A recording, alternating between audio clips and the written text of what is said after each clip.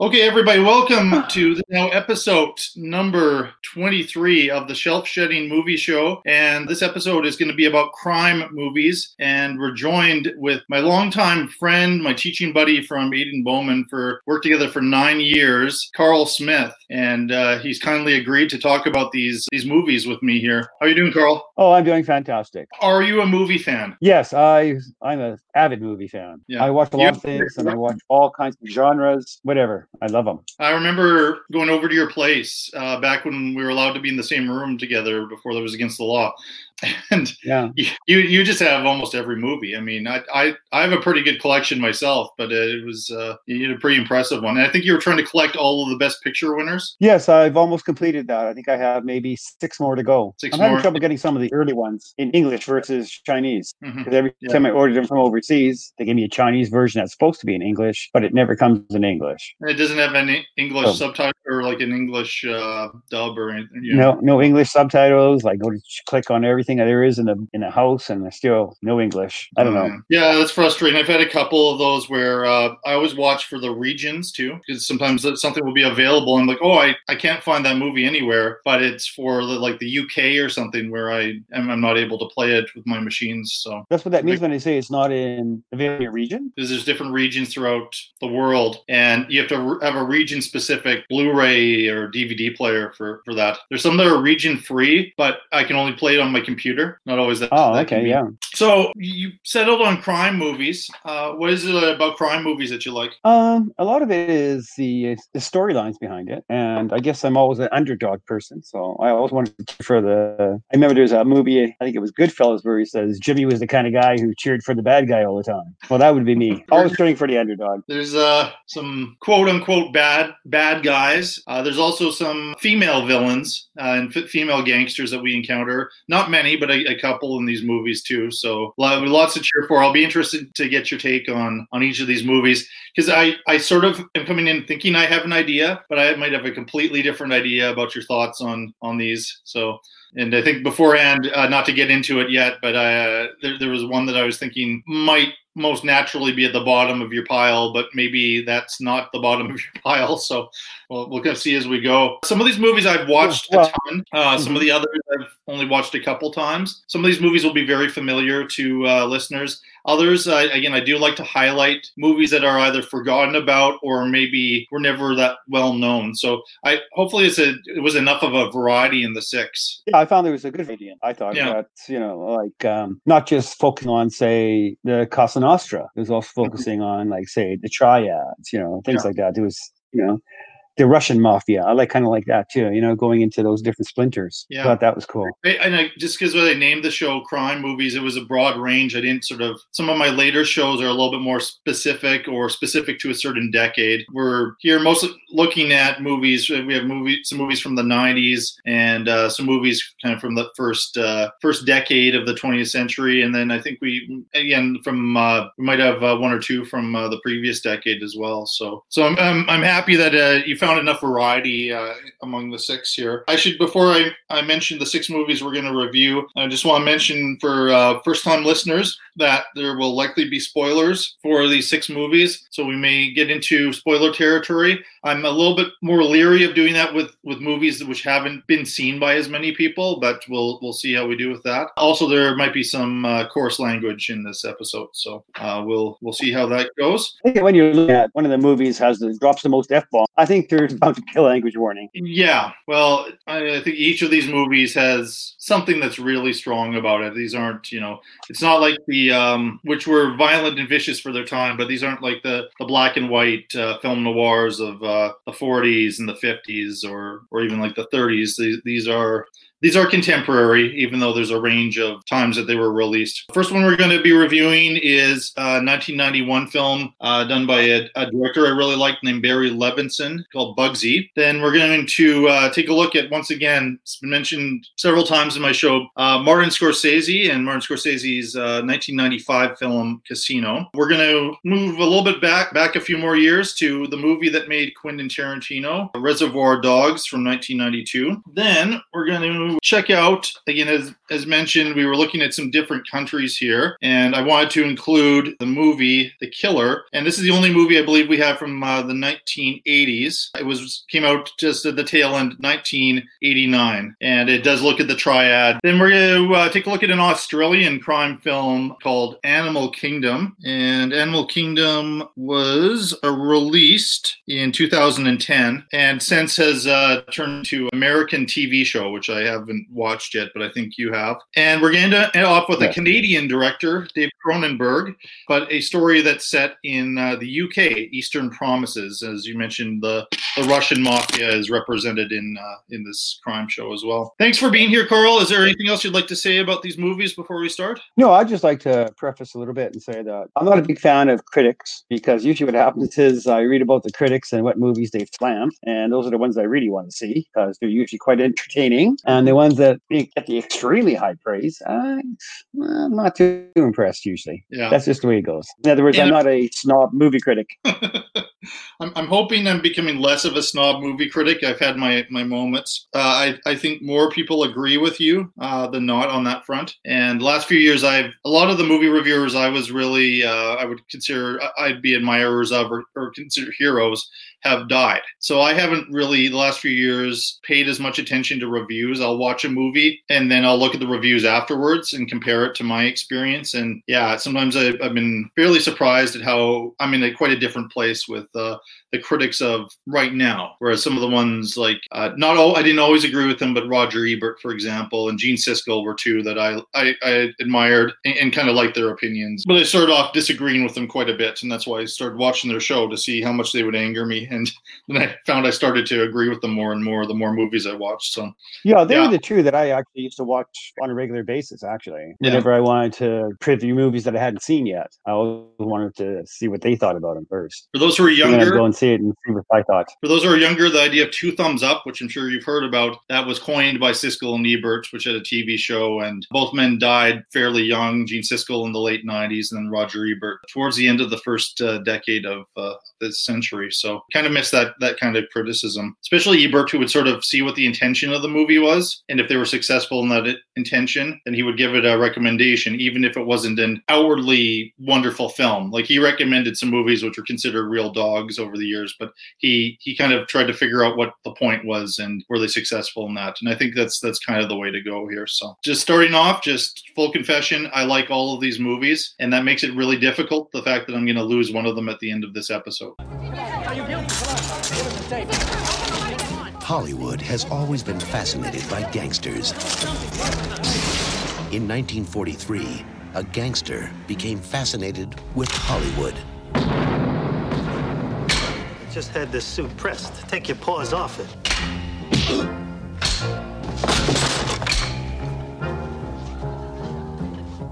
So one guy came in here and robbed 5 guys of $56,000 in their own place of business and got away scot-free. The rest of the time, you're just another good-looking, sweet-talking, charm-oozing fella with nothing to offer but some dialogue.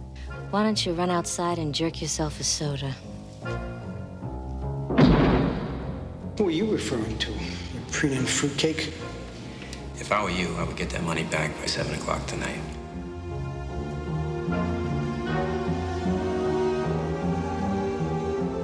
Famous isn't good, Ben. For Clark Gable, it's good. For Joe DiMaggio, it's good. Famous to you, it's not good. Ben! He's my brother! And you think you could steal from me? From Maya Lansky and Charlie Luciano and get away with it? You are going to kill Mussolini personally in the middle of a war? Ben, I don't understand this desert thing of yours. What are we, Bedouins? What are you talking about here? A whorehouse? I'm talking about a hotel. I'm talking about a place where gambling is allowed. To our destiny, Las Vegas. A hotel in the middle of the Mojave Desert, 500 miles away from the nearest toilet bowl. Truth is, he's not even interested in money for himself off this deal. He's interested in the idea. What idea? Building something, making something. Benny's a dreamer. Blow my head off! Do it! Do it!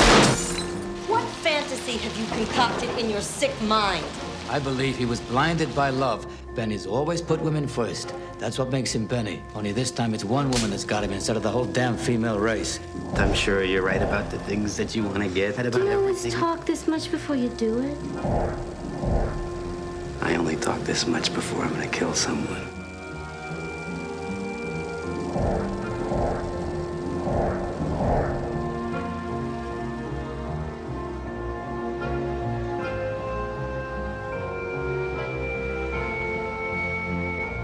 In 1991, that was the year I think I officially became a movie fanatic. I've talked already on the show about how a movie called JFK changed that for me and made movies more than just an entertainment. But the same year, in 1991, a movie that was very acclaimed and went into the award season pretty hot with the most Oscar nominations was a film called Bugsy. It's a movie about a New York gangster named Ben Bugsy Siegel. Don't call him Bugsy, though, as many of the characters in the film find out. And he takes a quick trip to Los Angeles, and he decides to stay in Hollywood and become very Hollywood.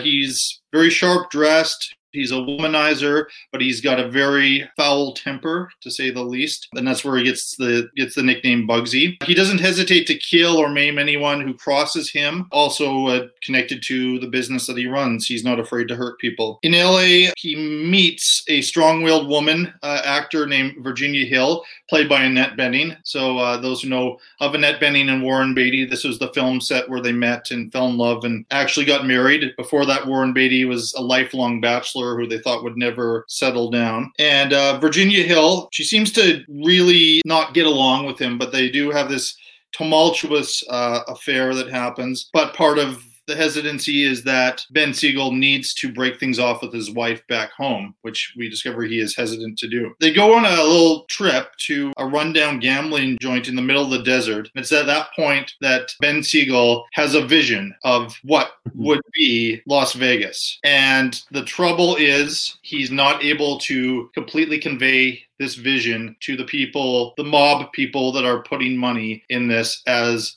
his vision gets more and more and more expensive. And that leads to some tension in the third act. What do you think of Bugsy? I thought the storyline was pretty good. However, I thought they chose the wrong time frame of his life to do it, to tell you the truth. I'd like to have seen his earlier life in that show, or somewhat of it, the background or something, to show him like he was a hitman, Murder Inc. and all of that, right? He was the guy who came up with that whole Murder Inc. like hitman for hire. And you don't see any of that in the show, which I think is, I don't know, they could have found some way to put it in there, maybe, as a backstory or something. Something that'll give some background info about this guy. What I thought. However, I guess the making of Las Vegas is actually a very good era also. And that was one of the things that I thought, that they captured the era very nicely. It's interesting. We have two movies about car. Oh, go ahead. Yep. Yeah, two movies. Yeah, we'll talk about that later. We have two movies about the startings of Vegas and whatnot. That with the casino also. Yeah. So, I thought like the cinematography was fantastic. I thought a lot of the settings I really liked, and I thought the Warren Beatty, at first I really didn't like him very much at all, because he's the kind of guy wife's hair done, you want to sleep with your wife, that's fine, but he's not really a gangster, seriously. Even Bonnie and Clyde, I thought, not a good choice either. But this was the one thing I didn't like about it at the very beginning. But later, after I did a little bit of research, because at first I thought they were talking about Bugsy Moran, the St. Valentine's Day Massacre. And I found out, no, it's not. They are actually talking about Bugsy Siegel. Yeah. And after that, I was okay with it then. And I thought it was actually a fairly good choice for Warren Beatty to play that. That was the whole thing. That was one of the things I really liked about it. With casting Warren Beatty, he's a movie star, and he's always been known as kind of a good-looking movie star at this point. I mean, he's older now, but he had a lot of, as characterized in this movie, Ben Siegel was probably better suited to being a Hollywood mogul or something. He really wanted to be an actor. We see that throughout the film. And I think it's just a thing where he was maybe getting bored of being a gangster, and he was looking for a different life and a different idea. But he wasn't a good enough actor. We see that he does these screen tests, which are absolutely awful. And he's just trying to find his place in that world and kind of moving away from the New York mob scene. And I just think how vain he is comes across, and Beatty does a good job of that. And Beatty, I think, was quite a good choice. Warren Beatty also produced the movie, so he had developed this all along. I also like Warren Beatty in Bonnie and Clyde, because that characterization was of a guy who's trying really hard to be a aggressive, masculine type of a gangster, but who really wasn't. And so Beatty, I don't buy him necessarily as a tough guy, right? But he does a good job though in this film of being scary in some points. Like you can see he talks, and then he shoots somebody in an early scene in the movie. But there's a scene where somebody has stolen from him and also the Harvey Keitel character, Mickey Cohen, yeah, sorry. Mickey Cohen, the famous gangster in L.A. And when this is discovered, and this guy comes over in the middle of a fight between Virginia Hill and Ben Siegel, which had to do with his jealousy over running into men who had slept with her before. He's already heated. He takes the guy into the back office and he absolutely humiliates this guy and has him down on the ground, oinking like a pig and just psychologically terrorizing him and threatening death. And that was like the highlight for me of the power of Beatty's performance. And then we see the mixed up dynamic in the romance. Like there's a romance here, but it's a dysfunctional one. The fact that, you know, Virginia Hill, played by Annette Bening, who I think was underrated. She didn't get an Oscar nomination for this movie, but I think she does quite a good job. And when she listens to this whole interaction, she realizes she is with a psychopathic man, but in some ways she is more drawn to him after that. Yeah, and so we see it's like I've watched this movie with people who are saying like, run, go now, but no, she moves towards him after he's done that, and he's shown the power that he can wield over some people. So the scene that you speak of, I thought that was more a funny scene actually. Well, it reminded me more of like a Deliverance kind of.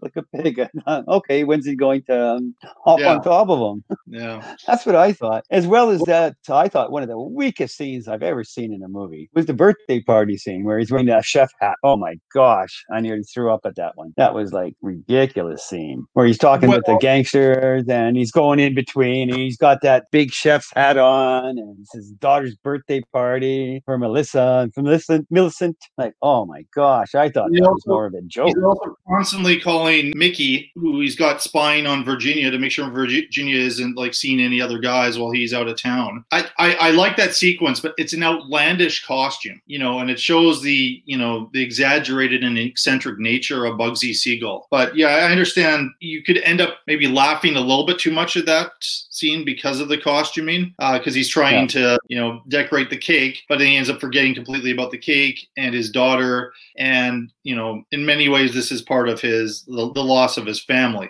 He keeps promising he's going to break up, but who ends up breaking up the marriage? Yeah, she does eventually. Yeah, she figures it all out. Even with that, I don't think he's tired of being a gangster. I don't think the gangster is bringing him what he needs anymore, which is, I don't know, self-gratification, or he has to love himself. And I think that's what the gangster life is not giving him anymore, which is why I think he's trying to go straight. Looks like it. Yeah. It looks deceiving. I think he's still trying to be more crooked. He's wanting to be creative. I think he's a creative guy, and he's thinking, okay, will I be a movie actor? Will I be a movie producer? Well, that's not really his world that he knows about as much as Joe Mantegna is in there, who is an actor friend and tries to help him out with some things, but that doesn't work out that well. And then I think then when he sees the Las Vegas vision, that becomes like his movie project, his legacy, the thing that, you know, will be left there for him. And really it leads to the tragedy of the piece. I wanted to mention, died last July, and someday soon I'm going to be having a tribute show to Ennio Morricone, who did the music score for the film as well. It's somewhat big, but it's also kind of jazzy at points, but also has that really like brilliant, tragic underscore to some of the scenes. I thought that was quite good. It won Oscars. You mentioned the art direction, set decoration. It won an Oscar for that, and I believe the other Oscar was in the costuming category for that movie. It had 10 nominations, but it was the year of The Silence of the Lambs. So while it had the most nominations, and which is sometimes an indicator that you're going to win Best Picture, and it had won some precursor awards, including the Golden Globe Award, it ended up losing Best Picture and lost in a lot of the major categories. And I guess if we're looking at the Legacy Award, Silence of the Lambs has a more pronounced legacy than Bugsy does. Yeah, I thought that Hollywood couldn't help it themselves but make it into a love story. That's the way I looked at it. But it was more a love story, not just between Annette Bening, who I thought was fantastic. Yeah. And I thought she was the whole dealer of the show, to tell you the truth. And it was more a love story with yourself, or a love story Benny Siegel has with himself. I think that's what it was more like, because that's why he doesn't want to divorce the force. It would look like he would. He's almost like a Donald Trump of gangsters. Doesn't want to lose anything. Yeah. For example, he wouldn't allow himself to break up his marriage, because that would, he would look like a loser then. Mm-hmm. Whereas he has to look like a winner, and he has to love himself doing it. And I don't think he could love himself if he said, "Oh, my marriage fell apart." Whereas if she leaves him, that's totally acceptable. Because that way he could, vilify himself by maybe saying, well, it was her fault. She hard to get along with anyways. That's why But I thought Annette Bening was one of the biggest highlights in that movie for sure. Because she did a few roles before this, but this one made her like very prominent. She'd actually been up for an Oscar the year before for an underrated movie called The Grifters, and she'd been in a few other movies like Regarding Henry with Harrison Ford. I remember seeing her. She's I think Dan Aykroyd's wife in The Great Outdoors as well.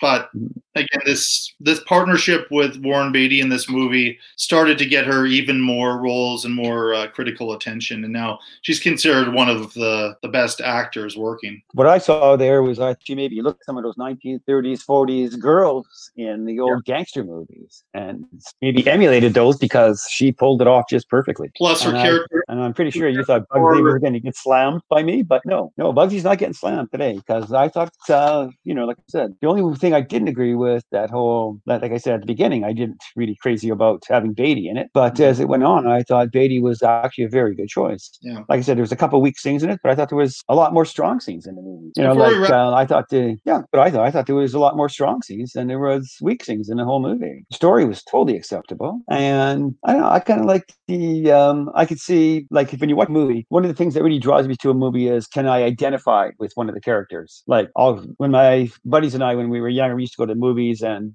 I'm this guy. We'd pick a person as me, and what would happen in the movie would be you as you went along. And I thought that was kind of cool. And like, I wanted to be Bugsy when I saw the movie. Yep. Oh yeah, I identified with him immediately. Maybe it was the the egoism behind it. Maybe that's what I identified with him. I'm not sure. That probably had a lot to do with it.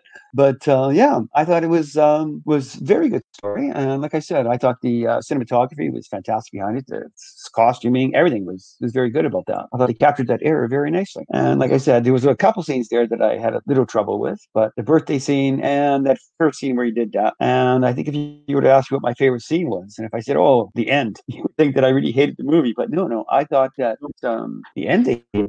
Okay, should we give it away? Like the shooting of the eyeball out. That was yeah. I mean, it's a violent end and very tragic. It's also the truth behind the whole story behind it. No, it is historical, and these are people. And so, I mean, if you haven't seen Bugsy, I do encourage people to see it and experience it. But with these gangster movies, they don't often end up with hugs and weddings and high fives. I mean, it's it's a tragic story, even though there's some dark humor in there. I think beautifully balanced by director Barry Levinson, who I said I'm a big fan of. He has a varied resume of films. He's done a found footage horror movie. He's the director of Rain Man. He did Wag the Dog. He's also, Good Morning Vietnam, films like that. He's had some duds along the way as well, but he's a guy who actually takes a lot of risks and likes to move around and play around with different genre. And I thought he did quite a good job as the director of the film, as well as the cast. I wanted to get your take on a couple nominated performances from that movie. So I mentioned Harvey Keitel as Mickey Cohen. What did you think? Keitel always amazes me at his, I don't know, he's almost, he's one of my favorite actors, to tell you the truth. Mm-hmm. But he's, I don't know, pigeonholed now. You kind of expect that kind of character from him now. Yeah. Whether it's, I don't know, Bad Lieutenant or Reservoir Dogs, which we're going to talk about later. I think he's getting pigeonholed into that kind of role now. You kind of expect that now. Mm-hmm. Is what I thought. In the 90s. And this was before Reservoir Dogs. Yeah, and I thought this was very, very good. I thought Keitel was very good in that whole story. It was a year before Reservoir Dogs. Very believable. Oddly enough, this is really still surprising to me. the career that Harvey Keitel has had, this is the only film that he was ever nominated for an Academy Award for. Wow. I think that was a good nomination for him, actually. Good look. He has a very strong first scene, and then he really is Ben Siegel's friend throughout the film. Like, he's the guy, he can trust him, and that's just because of that first encounter. He was so direct and so honest with him. And then Siegel saw, like, this is the guy that I need to be on my side right from the beginning, from that encounter, that strange scene where Bugsy is getting facial, and I don't know, he's at a spa or something, and then Mickey Cohen comes in and just screams at him because, Siegel has something wrong, which kind of leads into the revenge that happens when one of his LA associates, who thinks that he's smarter than Siegel, kind of pays for it. So the other one I just wanted to mention, again, this is connected to a very, very famous Jewish gangster named Meyer Lansky. Ben Kingsley, the chameleon Ben Kingsley, plays Meyer Lansky. He was also nominated for Best Supporting Actor for this movie. What did you think about Ben Kingsley? I'm not a Kingsley fan. You're not? Yeah. No. However, he's growing on me lots. And in this, I thought he did a fantastic job too, Meyer Lansky.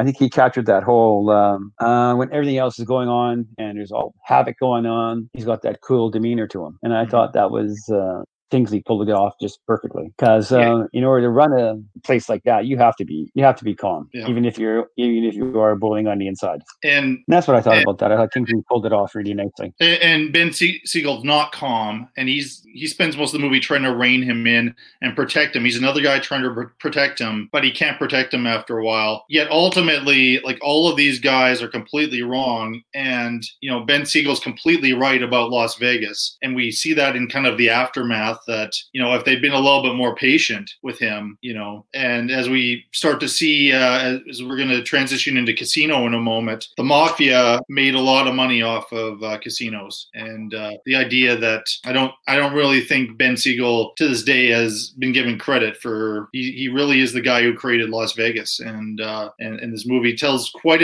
a unique. It's not a Goodfellas or not something like that. It's a point in time. I think there's an interesting TV show to be had about Ben Siegel, which would include that backstory stuff that you're talking about. I know there's in the TV show Boardwalk Empire, the HBO show, his character shows up and is this ridiculously crazy guy. Doesn't quite seem the same as Beatty's characterization, but I think that's fairly true to, like, in the Capone days, what Ben Siegel was like. So I actually am an enormous fan of Bugsy. It's gonna have quite a few points out of this, but I wasn't quite sure how you felt about it, but I'm happy to hear that you were seeing more positive than negative. Oh, yeah. I was definitely more positive than negative. Like I said, I had a little trouble getting into it at first, but I had all other kinds of things going on when I was trying to watch it too. But once I did sit down and give it a good look, I thought it had a lot of, like I said, had a lot more strong scenes than weak scenes for sure. And I thought the characterizations were, like I said, spot on. At first, I didn't like Beatty in it, but as I got into it more and more, he grew on me as the film went on. And Annette Bening, though, right off the bat, I knew what she was doing immediately when I saw her come out and she was doing that. Because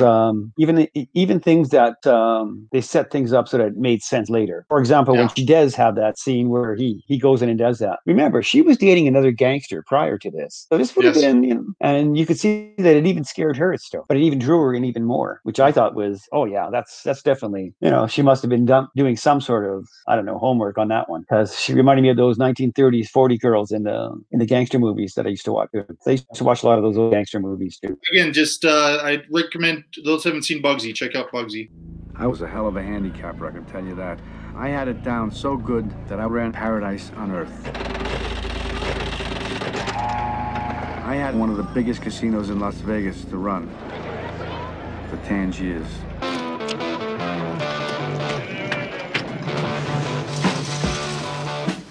If I did it, I'd have to run it my way. Nobody's going to interfere with you running the casino, I guarantee it.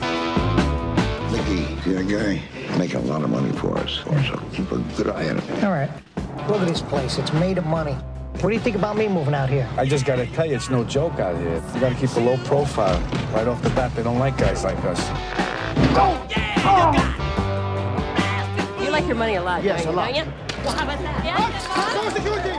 I want to settle down. I want a family. You got the wrong girl. You'll be set up for the rest of your life. You don't know me. What do you know me 2-3 months? They had it all. They ran the show. And it was paradise while it lasted.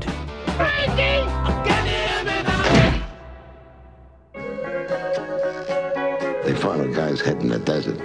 That's no good. We got a problem.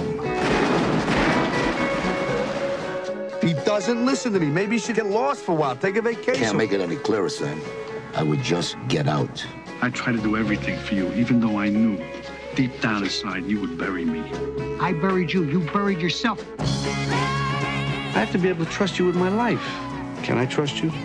Can I trust you? I will go to the FBI. I will go to the police. I am not protecting you anymore. You want me to get out of my own town? You only exist out here because of me. He's a loose cannon. No! Stop it! You realize what you can do? You can get us all killed!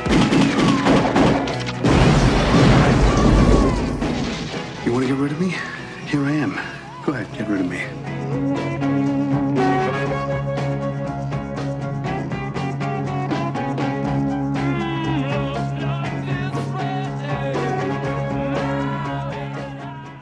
I've reviewed this next film, Casino, on my friend Larry Parsons' show, Rank and Review. So I always do several shout outs to that show throughout each episode. And I told the story of how they used to have a rating system in Saskatchewan, which was restricted, no one under 18 admitted. So you couldn't even go with your parents or anything like that. And I desperately wanted to see Casino because I had discovered Goodfellas and I was starting to become a Martin Scorsese fan, and I always loved Pesci, and I was just really excited about this release. So my friend and I bought tickets to Ace Ventura: When Nature Calls, and then we snuck in and saw Casino and managed to not get caught, and had a great experience. I've always been a fan of this movie. General storyline is this is very much like the next stage of Las Vegas. It shows its glitter and glamour, but also its cruel and brutal nature when it was run by the mafia. Robert De Niro plays Ace Rothstein, who is a lifelong gambler who can't lose. And Joe Pesci, the great Joe Pesci, plays Nicky Santoro, who's a mobster who's basically there to protect Ace and who starts to see Las Vegas as an opportunity to make a lot of money for himself on the side. They live and work in the casinos throughout the 1970s and 80s, and Ace is very much the smooth operator of the Tangiers Casino. Nicky, being his boyhood friend, is the strong man who's robbing and shaking people down and trying to fix, when he goes to gamble, things so that he can win, and intimidating dealers and that kind of thing. They each have a tragic flaw, because this is very Shakespearean in nature in many ways. Ace falls in love with a hustler, played by Sharon Stone, named Ginger. And Nicky falls into an ever-deepening spiral of cocaine and violence as the movie goes. And again, speaking of these Scorsese epic crime movies, they don't end up happy a lot of the time. Scorsese, who I've called now officially the greatest director of all time. He likes to work, he's a Catholic, and he likes to include religious themes in all of his movies. And this movie, through and through, is about greed, start to finish. I think it's very good. It is not perfect. I know two of its major criticisms are that we saw the same movie 5 years before. It was called Goodfellas. And so people were less excited to see this and thought he was kind of plagiarizing himself, as it were. Another criticism, and so we are going to spoiler territory if you've never seen Casino. The very first scene is spectacular. Like in Goodfellas, there's a scene that happens partway through the film, and we see Robert De Niro going into his car, and as soon as he turns on the car, a giant explosion happens, and it's like, oh my goodness, this movie is going to be amazing. Robert De Niro was just exploded in a car. And again, into spoiler territory here, we find out later in the film that didn't happen. So I know when I reviewed it with Larry, he's always been upset at this movie for before. He said it's the only time that Martin Scorsese ever lied to him. In fact, that there was no way that Ace Rothstein would have survived that car explosion. And when they give the explanation of it and everything, it just seems a little bit too convenient. I think I had that in my mind watching it this time a little bit. It still doesn't completely bother me, but I do like the whole vision. I love Pesci. The only person to get an Oscar nomination out of this, even though it was a good-looking film, was Sharon Stone. I think other than Basic Instinct, these are like her two most prominent roles. And the more I watch it, the more subtlety I pick up in her performance. It's a very, very good performance, in my opinion. But I like everybody. I like De Niro. De Niro centers the film really well. He does that a lot in Scorsese films. And it was a long time that's between Casino and The Irishman. Those were the years in between that De Niro and Scorsese didn't do a movie together. So, but from talking to you beforehand, it sounds like you have some issues with Casino, so I'm happy to hear them. Yeah. Well, once again, the timing. That was the one thing I thought, too. Is that, did we just see this movie a little while ago? It was much too close to Goodfellas. Yeah. And I thought with the strength like that, like you could have done a fantastic movie. Basically, is my biggest thing behind it. Like you even had James Woods in there. Come on, Woods is like dynamite actor. And with this you could have came up with something fantastic. Oh, there's a wonderful cast. It didn't come off as fantastic. It didn't come off as fantastic. I loved Woods in the movie. Yeah. I thought Woods was fantastic as Lester. Yeah, he plays Lester, who's Sharon Stone's pimp since she was a teenager.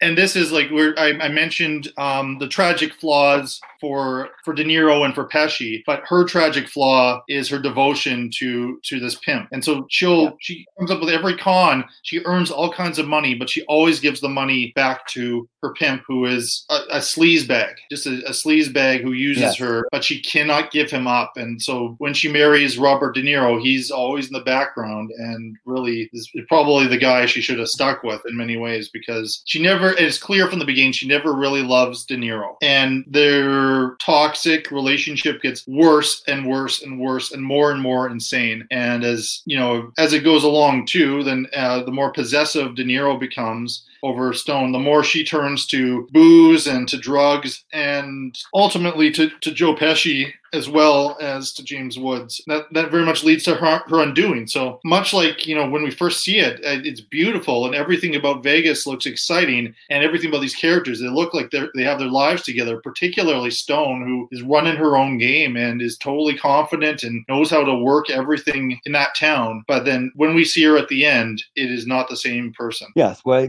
get to Stone, that's the other one that I'm too thrilled with. I think she did a good job. However, when you compare her portrayal to Benny's portrayal in Bugsy, I don't think there's much comparison there. But they're different roles. I think that Benning just wipes the floor with it, I think. That's just my opinion of that too.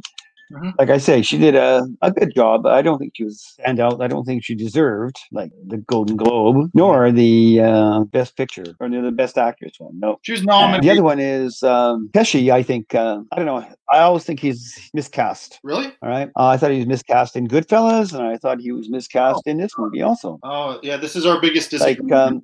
I found Pesci hard to sell as a mob enforcer, but I like him so much that whole suspension of reality thing for him, because there's no way in the world a guy that's going to be a mob enforcer. Like really, you're going to be scary enough to be a mob enforcer, and Pesci's not scary. Like Macaulay Culkin took him out. Like seriously, Macaulay Culkin just kicked his ass in Home Alone. So he just doesn't, he's not the kind of guy who would. I think he's just a hard sell as a mob enforcer. A little guy like that. Like really, in this scenario, it doesn't matter how big you are, as he is the made man in the movie. Okay, now that's the part that I have a hard sell with. Yeah. Like really. And I just wanted to say, like I think on my end, some stuff was kind of cutting out while you were talking. So I just want to make sure we heard your point there. So you're saying that Pesci, you don't believe him as a mob enforcer because he's good at like the comedic parts where he's kind of making the jokes and talking and he's entertaining. He's a likable guy, but you don't believe him as being a tough guy. No, but I like him so much that I'm willing to let it slide. Like I want him to succeed. I mean, I don't know if it's how Scorsese shoots him, and I don't know if you've seen The Irishman, where he's quite a different type of character, and I think quite powerful and his own right. But in Goodfellas and in Casino, this is the Pesci who will, if you look at him the wrong way, he's going to stab you to death, right? And so I believe that there are psychopathic people that have worked, in the past, worked for the mafia and for the bosses that would just do stuff like that, and they could be charming and joking, and then kind of turn on a dime. And somehow Pesci has kind of that energy and the fun as he's telling these crazy stories. But then the way that Scorsese shoots them, and the great cinematographer Robert Richardson was the director of photography for Casino, has these shots of Pesci's facial expressions, and when he's turned from comedic to angry and homicidal, like I believe it because of his body language and what I'm seeing in his face. And I think he surprises guys too. You notice that he always has, his brother's bigger than he is. Frank Vincent is bigger than he is. He always has these goons with him that he goes and beats them up. But when he's most volatile is when he goes and he surprises people, when people don't expect to be threatened or attacked, and he attacks them. This movie really does bring the violence, though. I mean, this is a hard R film. There's a torture scene where a guy's head is put in a vice after he's been beat up for several days, and Pesci tightens that vice, and the guy's eyeball pops out. I mean, it's brutal stuff. It's really not for everyone. No, it's very violent, and apparently they toned it down to get an R rating. Could be, yeah. I could see that. See the NC-17. I never heard of NC-17 before. I have no idea what kind of rating that is. NC-17 was pretty much death to your movie, because if you got an NC-17 rating, and their reasons to give it were pretty problematic, it doesn't exist anymore. But the rule was, if your movie got NC-17, it could not play in mainstream theaters anywhere. So no studio film, because they would lose millions and millions of dollars, would allow an NC-17 movie, even if the material dictated more aggressive violence, or usually it was sexuality that would lead to the NC-17. It was a very problematic rating system. You mentioned The Bad Lieutenant before. The Bad Lieutenant was released with an NC-17 rating, but it was one of the rare movies. I reviewed, we're going to talk about David Cronenberg later. His movie Crash also had an NC-17 rating. Those were, festival circuit independent films, but a movie like Casino, a Scorsese movie, couldn't afford that. So then they had to find ways to cut back on the sex and violence. More often than not, it was the sex they had to cut back on,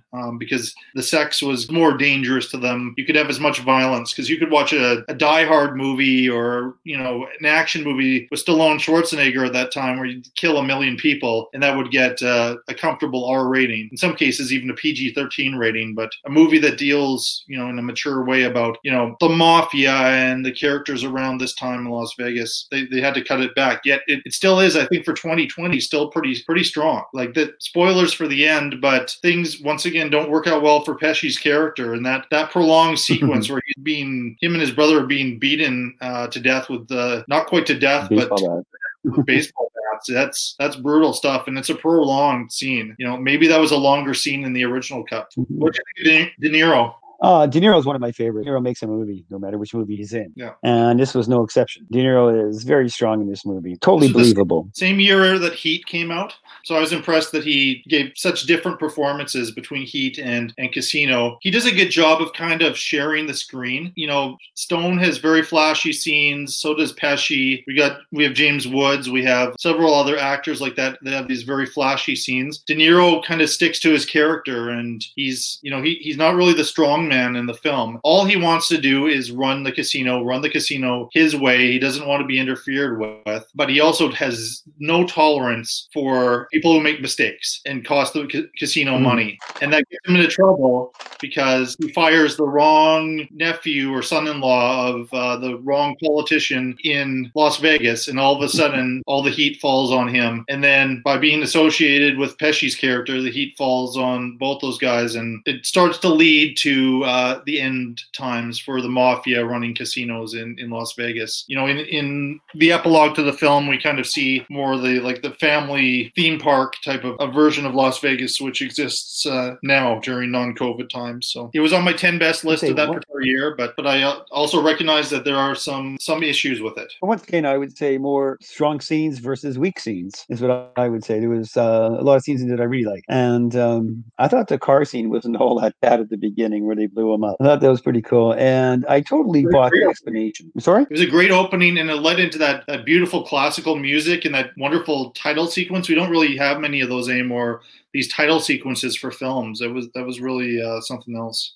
I was shocked. I remember being 15 years old or whatever, 16 years old, whatever I was when I saw the film, just being totally shocked when I saw that. And I was like, this is going to be an amazing experience. I love that there's those shots there's that one shot of the desert and Las Vegas, and you see all of the lights and then nothing around it. Yeah. Just some of those images just stuck with me for years. Yeah, I thought like I said, a lot of strong scenes, great cast though. But I think based on the strength of the cast, I thought you had a better movie. That's the only thing I came up with is that with the cast like that, you should have been a Best Picture movie. I thought this is what I thought with the cast like that. Yeah, I thought it would be. I think it was because it was so close to Goodfellas, as you said, that there was some pullback, and the only thing that was quite different from Goodfellas was Goodfellas. While Lorraine Bracco was quite good, was terrific in Goodfellas, her role wasn't as big as Sharon Stone's, and I think because Sharon Stone's character was quite different than it was kind of unique to Casino, that's maybe why Sharon Stone got all of the attention. But Scorsese, they're as director, and maybe Pesci as supporting actor, and those sorts of things. Even some of the technical awards, I thought it could have been nominated for. It just didn't seem to happen that particular year. So also it's a dark movie, and sometimes those dark, unpleasant movies in the 90s they might get a nomination, but they didn't really go very far. The Forrest Gump would win the Oscar for Best Picture. Nothing against Forrest Gump, but more than a movie about people who love money and it's their downfall. So anything else you want to say about Casino? No, like I said, I think it had a lot stronger scenes than it had weak scenes. So definitely gets a pass on my book for sure. I wouldn't be cutting this one up. Wouldn't be cutting him up.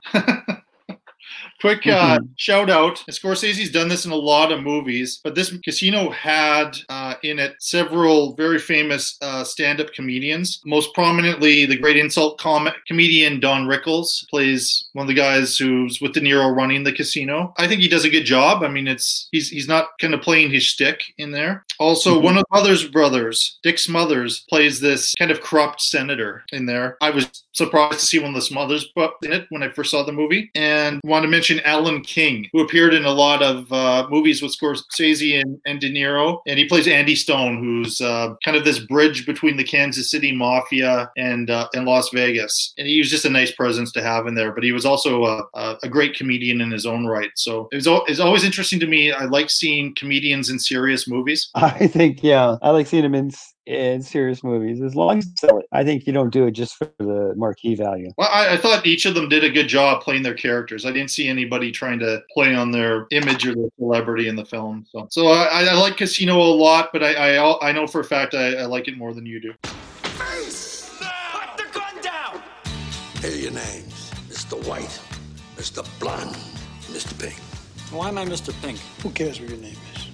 Yeah, that's easy for you to say. You're Mr. White. You have a cool-sounding name. Let's go to work. Well, I don't know why I came here tonight. I got the feeling that something ain't right. What happens if the manager won't give you the diamonds? Cut off one of his fingers. The little one. I feel scared in case I fall off the chair. And I'm wondering how I'll get down the stairs. If they hadn't done what I told them not to do, they'd still be alive. It's so hard to keep the smile from my face. I'm all over the place. You're acting like a first-year thief. I'm acting like a professional. And your friend, they all got running. Slap you on my back and say, Choice he's been doing 10 years. He can have some stupid mother. Ain't no choice at all. Bam.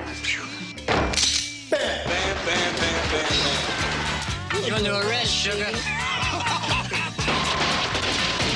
Harvey Keitel, Tim Roth, Chris Penn, Steve Buscemi, Lawrence Tierney, and Michael Madsen.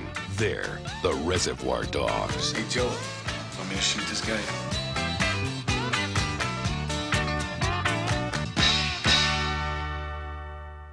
Now to a movie I didn't see illegally in the 1990s. I saw it on renting the movie and VHS back in the day. 1992's Reservoir Dogs, which I just heard about. It seemed to have no advertising before it. I just saw the film appear in the paper as being in town. I didn't know anything about it.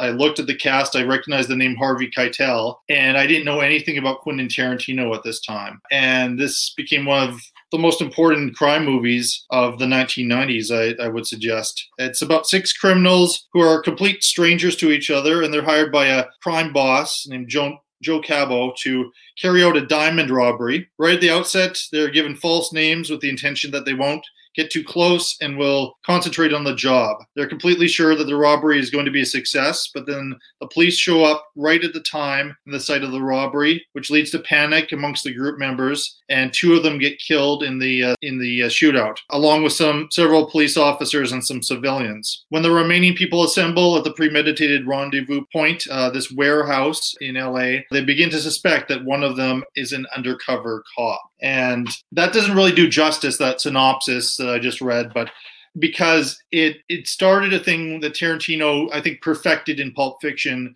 with taking the story and presenting it out of order, and does a good job. I mean, we start off with a scene in a restaurant where these gangsters are talking about the meaning of the lyrics to a Madonna song, which leads into a conversation about the ethics of tipping, which is incredibly funny and endears us to the characters right away. In the next scene, we see one of the characters a bloody mess, and then we're in this warehouse trying to piece together the rest of the story through flashbacks. And it's beautifully done, yet you can tell that this was a first-time directing gig, and you can also tell that this was a super, super independent movie, because there are some mistakes that they didn't have the budget to correct going through. But no doubt, the blood is there, the violence is strong, and Reservoir Dogs has a deserved place in film history for sure. So what do you think about Reservoir Dogs? Oh, I thought it was a very good movie. Like I said, I thought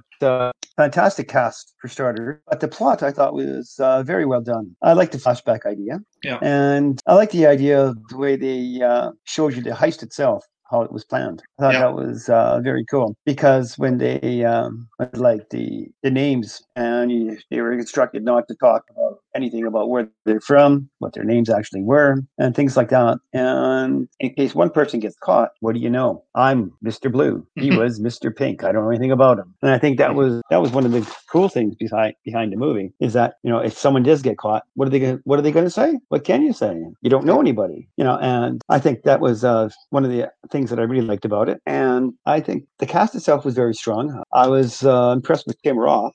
Tim Roth, I thought, was fantastic in it. Who else did I like? Madsen. Oh, I fell in love with Madsen. I wasn't a big Michael Madsen. Never heard much of Madsen before then. Yeah. After that, he's one of my faves.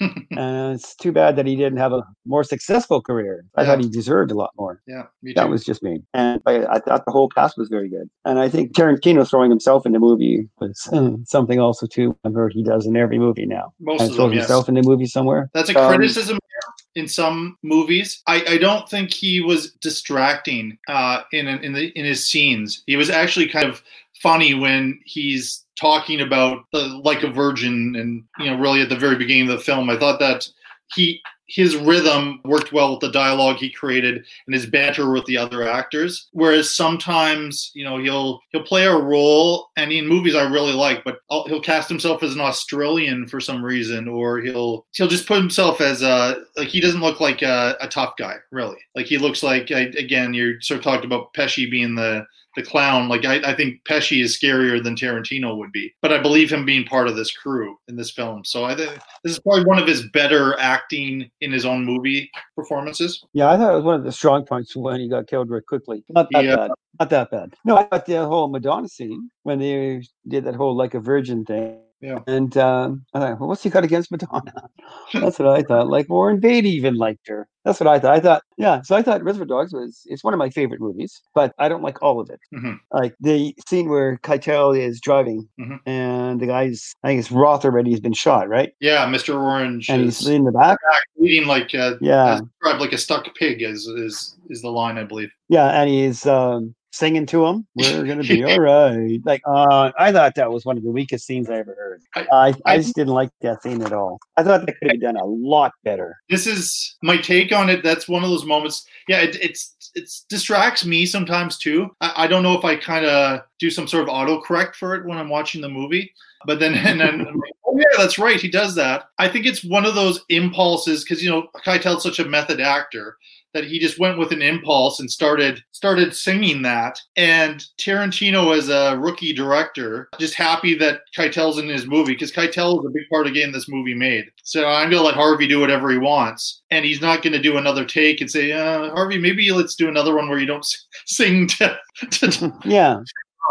Let's try a different tactic. Now I think Tarantino, the director that he is now, would probably do that one over. Maybe also just because of the nature of the shot, like they were shooting it in a car, and I believe they were actually shooting it in LA as they were going. So I don't know if he was able to do another take there, and it just had to settle for like it's an odd thing. Like we both talked about how much we like Keitel. I like Keitel in this role as Mr. White. Keitel's actually responsible for several mistakes that I spot. So that's not my biggest issue. Like, there's a scene with, and we haven't mentioned yet, the guy who got the most attention out of this film was Steve Buscemi playing Mr. Pink. And there's a scene with Steve Buscemi and Harvey Keitel very early in the film. And there's this one bit where Keitel keeps trying to light this cigarette. Yes. Did you notice that? And it wasn't working, and they just tried to keep the take going, and then they had to like close it, and all of a sudden like he was kind of smoking even though they didn't light the cigarette. So there's that. And then there's this other moment too where the guys are supposed to go outside, and this is when the police officer has been kidnapped, is in the trunk of Mr. Blonde's car. and so they're going outside, right? And you'll notice that all of a sudden Keitel's running behind the other two, like he's several beats behind. There's a couple theories on that.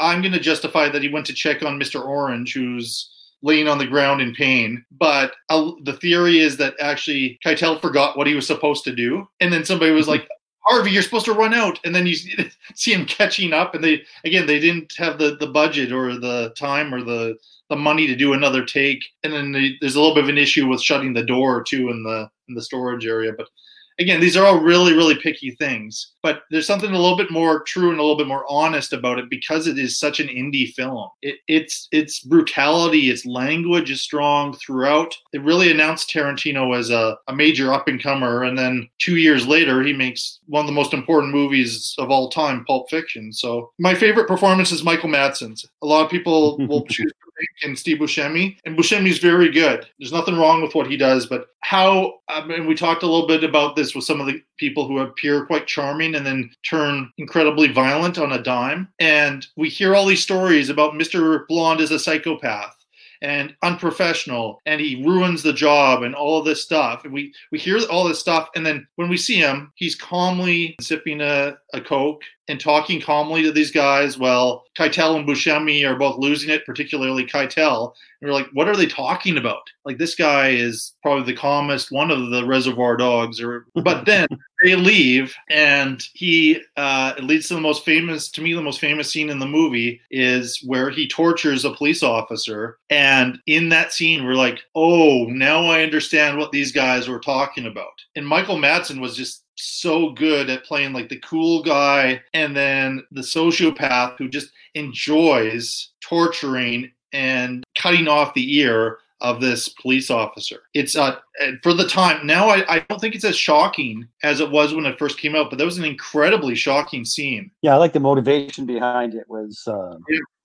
Madsen had some of the best lines in there. His motivation was, "It doesn't matter, I've heard it all. I'm going to torture you anyways." I thought that was one of the best lines I've heard. Who the rat is. I'm going to do it. So don't worry about it. I've heard it all before, so it doesn't really matter. I'm just going to torture you anyways. I thought that was good. I had a question for you for sure. What did you think of the whole commode story? That was the whole big thing behind it, the commode story. What did you think of that? We spend a lot of time on it, don't we? And Tarantino does this where he really doesn't tell a story in a straight line. Like, we have to build up to, like, they have the big reveal. And so spoilers for the movie, if you haven't seen this movie from 1992, which is very famous, is that the undercover cop is Mr. Orange, Tim Roth. right? And we get into that gets revealed at a key moment shortly after the torture scene, actually. And then we're like, okay, so, how is it this guy? And then we go back and we sort of see his backstory. Tarantino spends a lot of time there on that. And I like the idea behind it is that as an undercover officer, he has to be able to compete with the stories these other guys are telling to try to hint that he has a criminal past. And I think it's right that it would be an exaggerated story, because all these guys, as they tell these stories over and over again, it would get more and more exaggerated. But as far as the story itself, I mean, it's fine. I think Tarantino perfected this a little bit better in later films, these kind of sidebars into the history of something before coming back to the main action of the story in the warehouse. Anyway, what do you think? Do you like it or not? I like the Commode story. Yeah. And I think it fit the character perfectly. It did. And he had to come up with something that's going to be believable, yet it had to be over the top from retelling. And it had to be something that everyone could relate to. And I think it had enough feeling behind it that they would recognize that feeling, where you're really scared that you're going to be caught.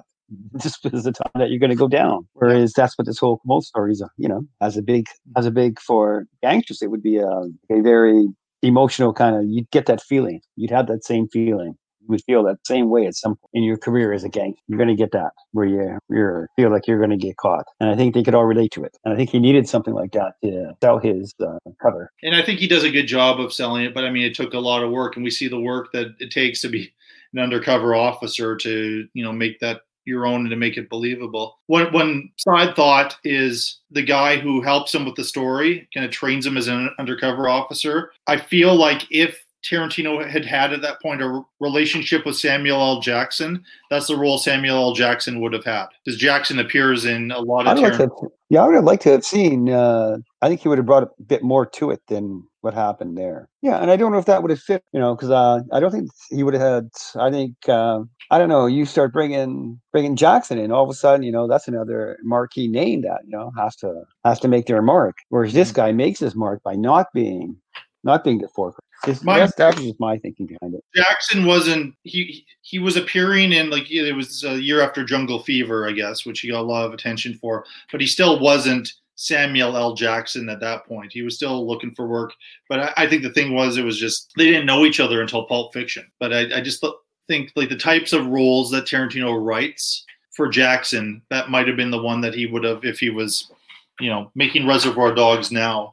I wanted to go back to the torture scene for a moment, because the other piece that's just extraordinary about Reservoir Dogs is this soundtrack is amazing. Like the music, the 70s music in there, and Stuck in the Middle with You. I mean, that song became big again because of this movie. And I like, to have that song going while this horrible torture scene is going on, and Michael Madsen again doing that little dance he does, and he takes out his knife and all that. And I thought all of that was so beautifully done. The only other scene I can think of which has the beauty of this music going while something horrible is going on is A Clockwork Orange, with the singing in the rain during one of the most brutal scenes in A Clockwork Orange. Mm-hmm. That was kind of the comparison I have to it there. But Madsen and the music that Tarantino chose, Stephen Wright, who we just have his voice as this DJ playing classic 70s music, and he's just really, really funny with those transitions. All of that works really, really well. And I like the story. I think you could probably do a shot-by-shot analysis of the climax of the film, and there's a flaw. I think Penn's portrayal that's the one that I'm not crazy about. Yeah. I thought he was weak in it. I like it for some reason. It's just, but yeah. The late Chris Penn, the brother of Sean Penn, is in there, and he's the son of the boss. And I don't know, he's okay, but I've seen him better in some other things for sure. But again, if you look at when everything goes wrong at the end of the film, I still am at a loss to figure out who shot one of the characters. There's one character where there's nobody has a gun on that person, and somehow that person gets shot too. And I just think you know what I'm talking about there. So again, if I'm grasping at straws, because I really like this movie, much like I said, I love them all, but this one is an independent film classic, sure. But you could tell it's not without its problems. Yeah, the Chris Penn portrayal. I didn't like him in that scene at all. The last scene, just because where he's talking to him about where they tell him that there's a mole, and he goes into that whole spiel about just because he says so and all that. Oh, that was just, I thought that was brutal. Didn't fly for me at all. That was the only part of the movie that I really didn't like. And just that one scene too, because I thought the scene where he was in his dad's office with Madsen, I thought that was excellent. I thought he was very good there. Yeah, that scene with the three of them were great in that one. Kind of the flashback where we get the story on Mr. Blonde and who Mr. Blonde actually is from that piece, and that whole backstory was good. And you get the two guys are brothers, really. Not literally brothers, but they're they fight like siblings, and they joke with each other in that way. And I think that felt authentic. But yeah, when like Penn was dealing with some of Tarantino has very verbose dialogue, and sometimes his lines aren't the easiest ones to say. There's that line, if you beat the guy long enough, he'll tell you that he started the Chicago fire, but that don't make it so, or something like that. That's maybe the line you're thinking of. Exactly. Yeah, exactly. And somebody like, again, not necessarily for this role, but somebody like Samuel L. Jackson or Christoph Waltz, who's very good in Tarantino films, can pull that off really well. But Penn, for whatever reason, I think that was maybe a bit of a mouthful for him. He did the best he could, but yeah, it's there's a couple lines in there like that. There's also that one scene where he gets so mad and his face turns purple, like red and then purple. His eyes come bulging out, like, there's a huge acting intensity there, and it's actually quite interesting to see. But yeah, I guess it's a little bit of a weak link. Lawrence Tierney, who plays the big boss there, the guy's crazy. Like they all had been arrested. They all had done time in jail. Like everybody in the cast, but this guy was psychopathic. He did a guest spot on Seinfeld around the same time. And Larry David always threatened that he would bring Lawrence Tierney back because the guy was just so strange. He played Elaine's father on the show, and he was, he'd have like guns out and knives out, and he'd be, you couldn't criticize him or look at him the wrong way, or else he could attack you, and he would attack people on set. So I heard stories with Dogs and also with Seinfeld that he was like that. Perfect face for a film like this, but I think it was quite a difficult kind of one and only time that Tarantino worked with them. But I'm sure, again, first-time director, Keitel's name kind of brought a lot of these people to this film, but he was much more dangerous than any of the characters that appeared in the film, oddly enough. So yeah, I thought Ross' description of him was bang on in that movie. The Thing. Yeah. Yeah. I think this movie combined all kinds of things in this. It had a great storyline. It was told, in a different way. It had enough humor in it. That's what I thought. I thought it had enough humor in it. That was just, at first I thought, were we doing a spoof here or something? But then as it got into it, I thought, oh, this isn't a spoof. This is good.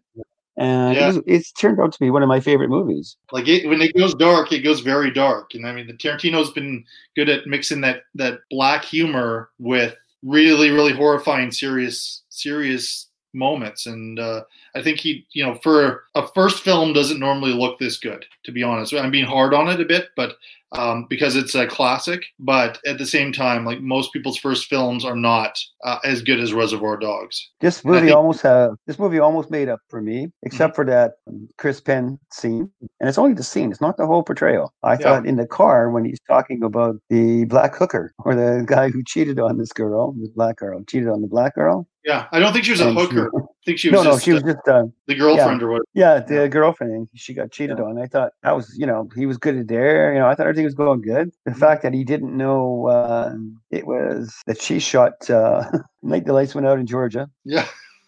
And that's the fact that he didn't know it was her that did it. I thought that was good. I just, We're giving him more time about it. Yeah, I like all that. Yeah, those moments are good.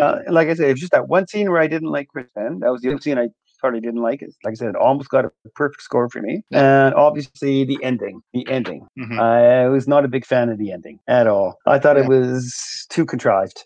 You know, we got to end this, so let's end it. I think so. Yeah, especially there's a couple things which are fairly. I mean, there's always a question about, again, sort of getting to the end of it. Spoilers again, but why Tim Roth what he does in the last moments of the film when he's talking to Harvey Keitel. I know Tarantino said it's like he almost treated it in like a Catholic confession type of a thing. But, you know, it doesn't make a whole lot of sense. I do think that Tarantino, with his ending, was very inspired by the Treasure of the Sierra Madre.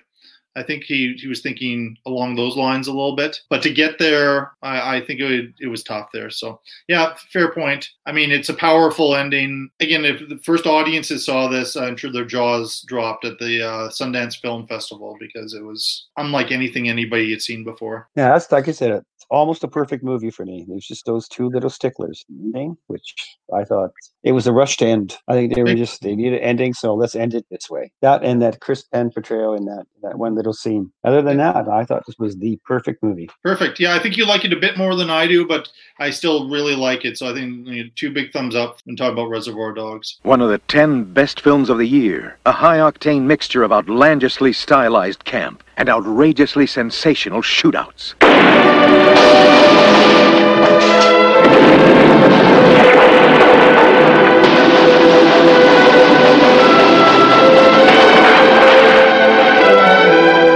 Outrageously exhilarating, guaranteed to tingle the most jaded moviegoer's palate.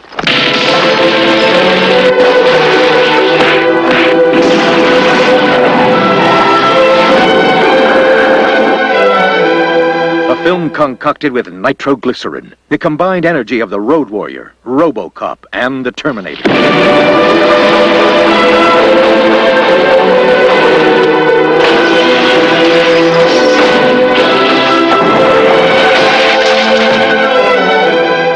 The Killer is great cinema.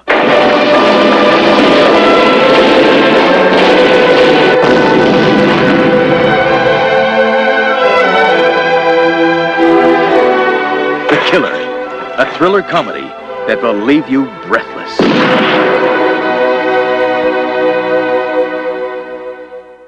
Yeah, our next movie is the oldest of the movies that we're talking about. So going back to 1989 with The Killer, a movie that I know for a fact Quentin Tarantino is an enormous fan of. It has made some allusions to The Killer in some of his movies, and most explicitly in Jackie Brown. So it's about a Hong Kong hitman who accidentally blinds an innocent woman during a hit. He's determined to get her surgery to help her regain her sight, but he needs to complete one more hit first before he can do that. He completes the job, but then is ambushed as he tries to escape. Someone wants him dead. Meanwhile, a resourceful, unorthodox police detective is hot on the killer's trail. And I guess the 2 names that are most famous from this are Chow Yun-fat, who plays the killer, and the director John Woo, who for a brief period of time came over to the U.S. and made 3 English language films. One of them was somewhat forgotten about movie with John Travolta and Christian Slater called Broken Arrow. His most famous one, the movie Face Off with John Travolta and Nicolas Cage. And then he did the second Mission Impossible movie in the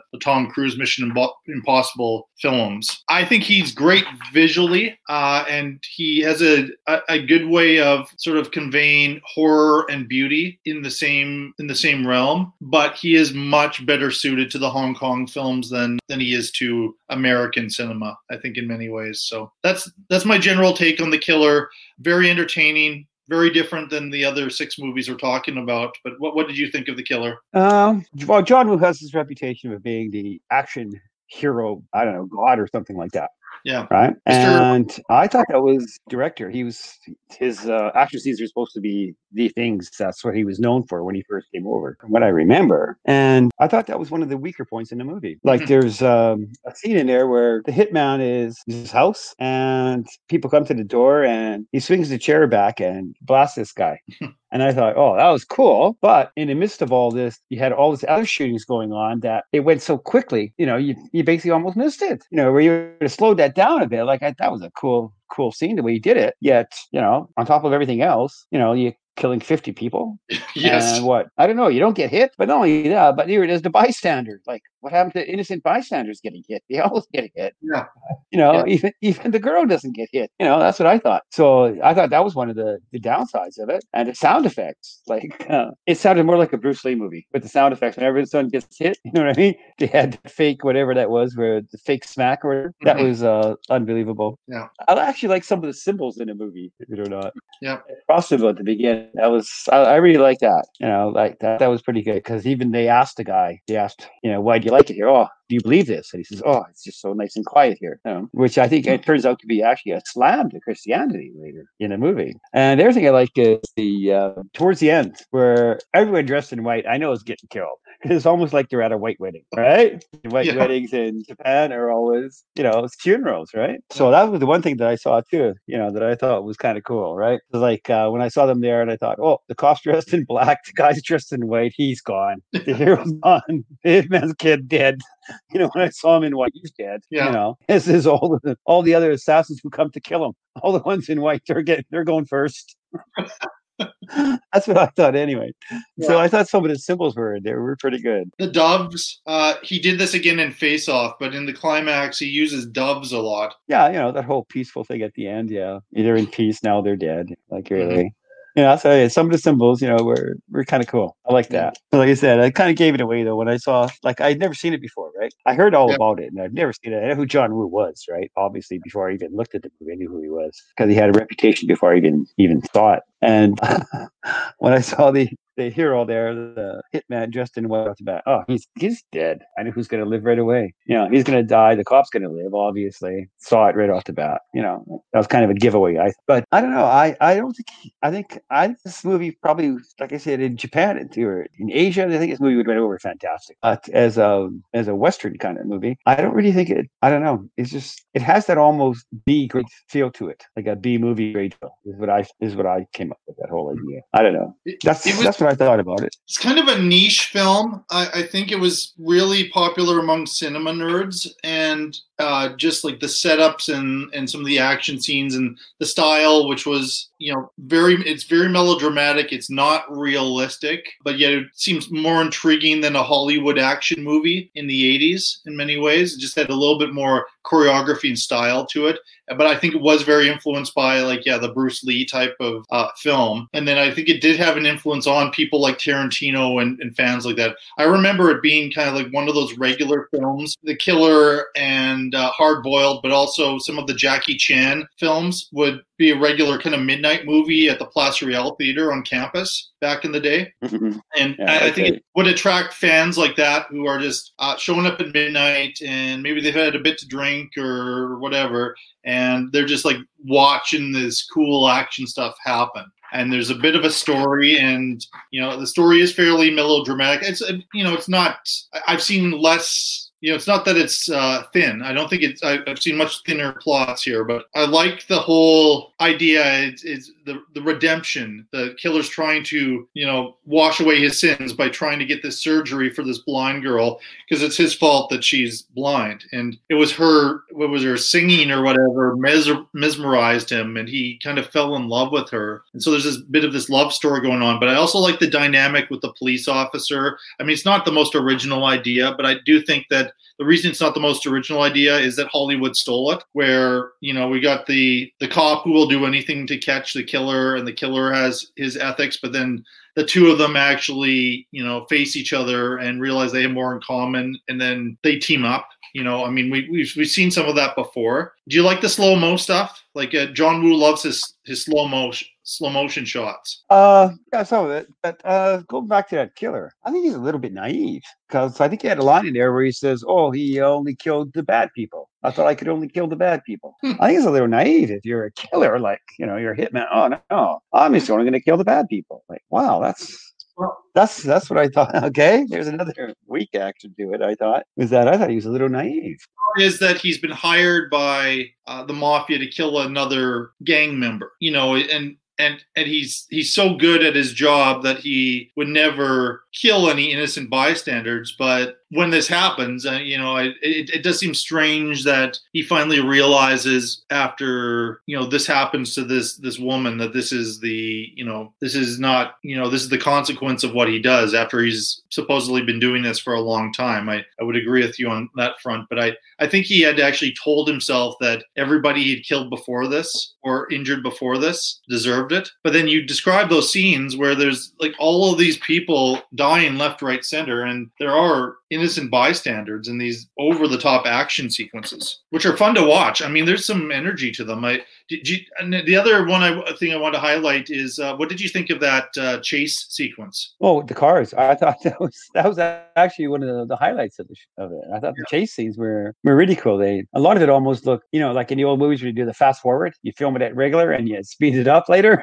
That's what that looked like. A lot of that. Yeah. And I thought, I like that. It's just, for me, it was more of a nostalgia kind of thing. What I saw. Yeah. Yeah, I thought that was pretty cool.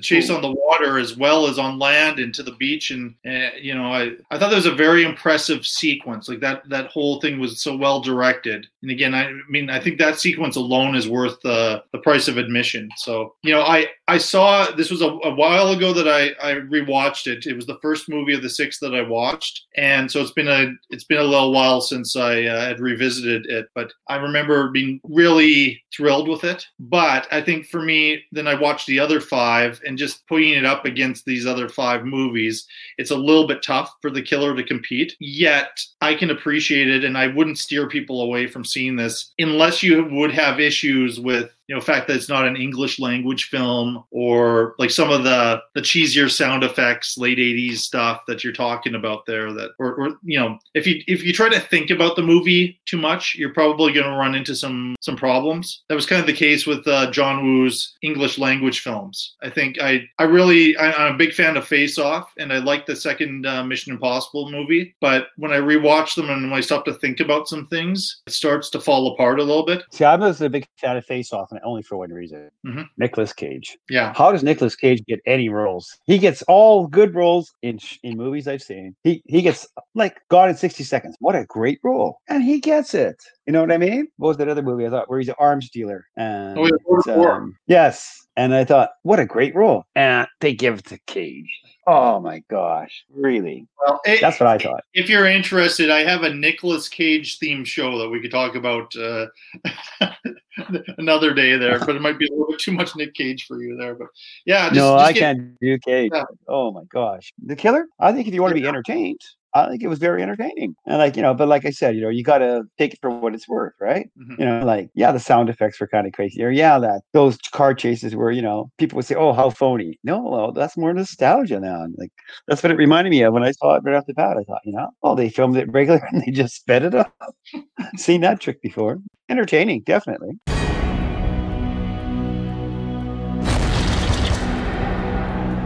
This boy who's currently being looked after. Anything you do say can be used as evidence in any later court appearances. Do you understand? Yeah. Tell me if you agree with this. This boy who's being looked after, he knows who you are. And you've done some bad things, sweetie.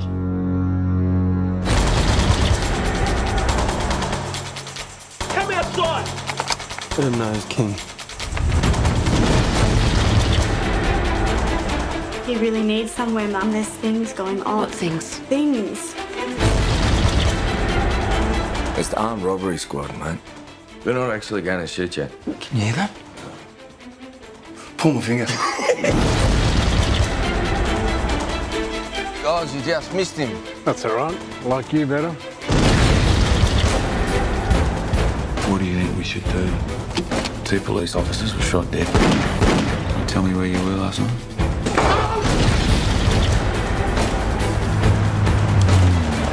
You know the girl. What's her address? Maybe you should start taking your pills again. What's her address? You know, if you ever want to talk about anything or anything, I'm there, right? Everything knows its place in the scheme of things. Things survive because they're strong. You've got to do something about Jay. He's got to go. You've survived because you've been protected by the strong.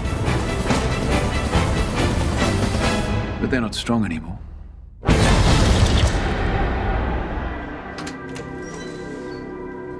my goodness. I need to talk to you.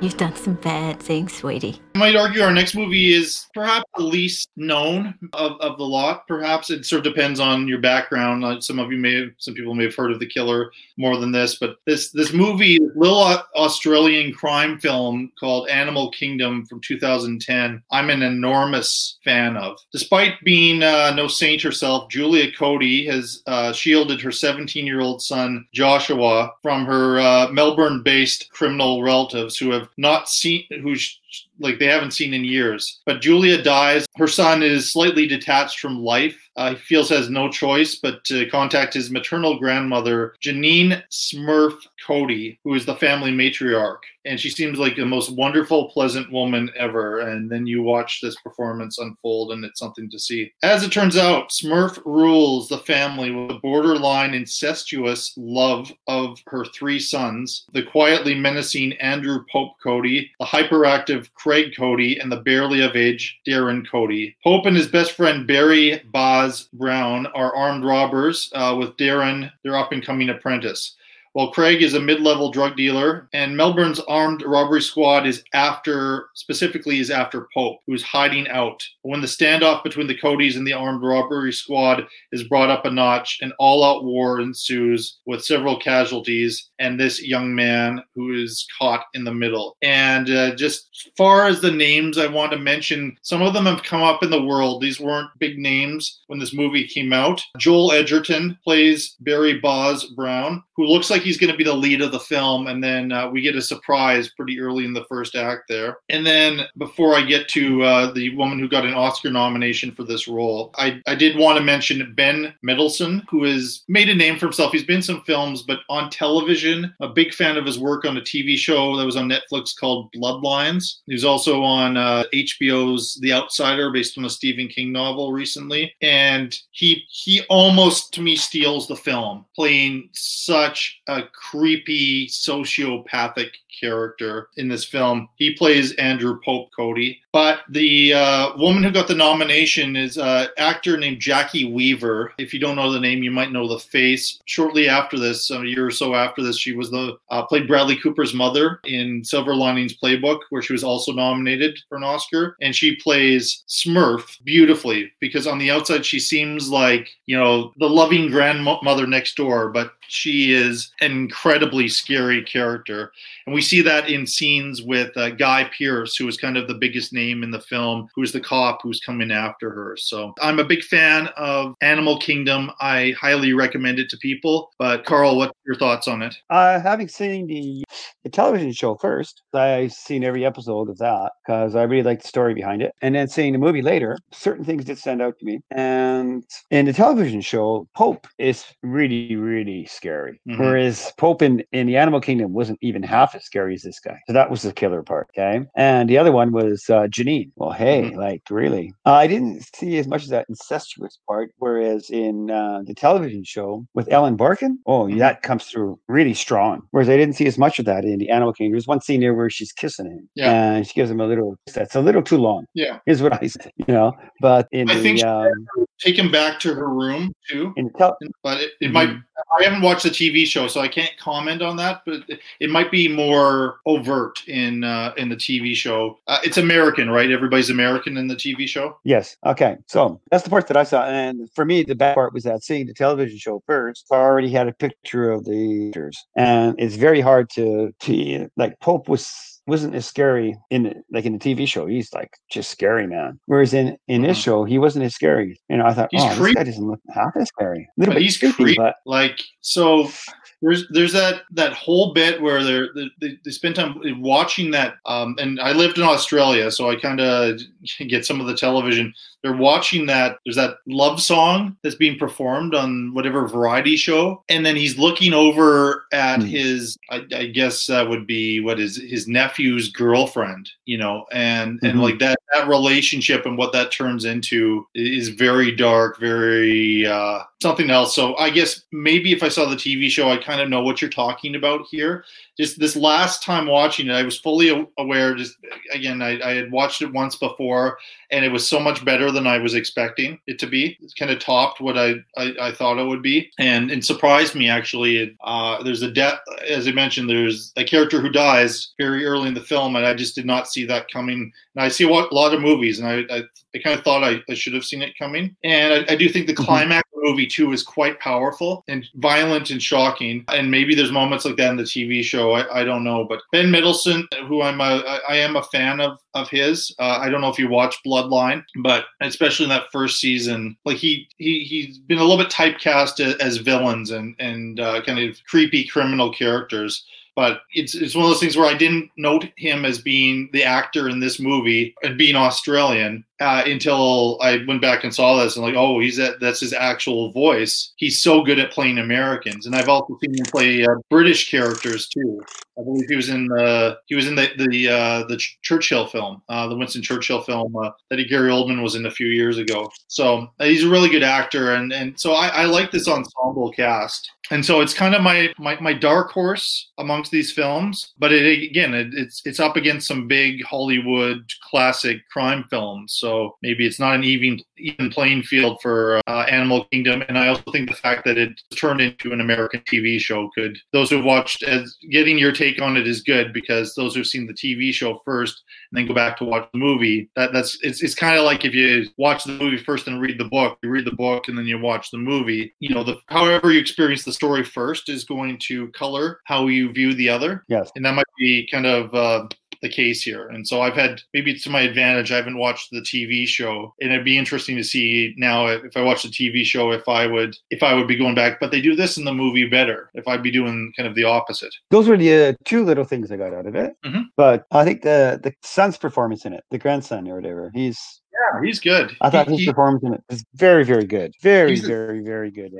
James Frakeville, I believe I'm pronouncing that right, is his name. I thought he was very good in there. And the opening scene where his mother has committed suicide and he's watching the television show, like to see what's going to happen or how much money are they going to win versus, is she alive or dead? I thought, wow, that's pretty cold. Totally emotionally removed from what's happening. I mean, that's a very strong opening to the film. You're just like, wow, like this, there are problems here to begin with, and it actually looks like reaching out to grandma's really good idea, because this boy needs a family and needs some help. But then you go to that family, it's like, this is not what he needs.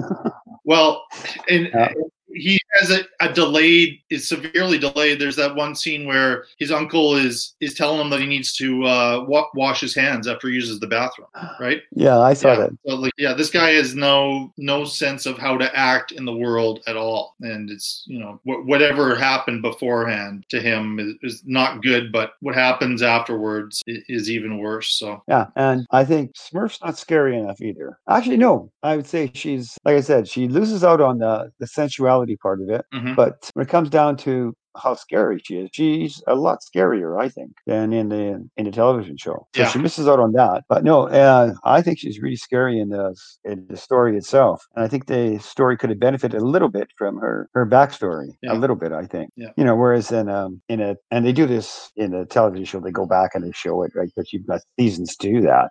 Whereas this was, compact, and you saw a bit of that.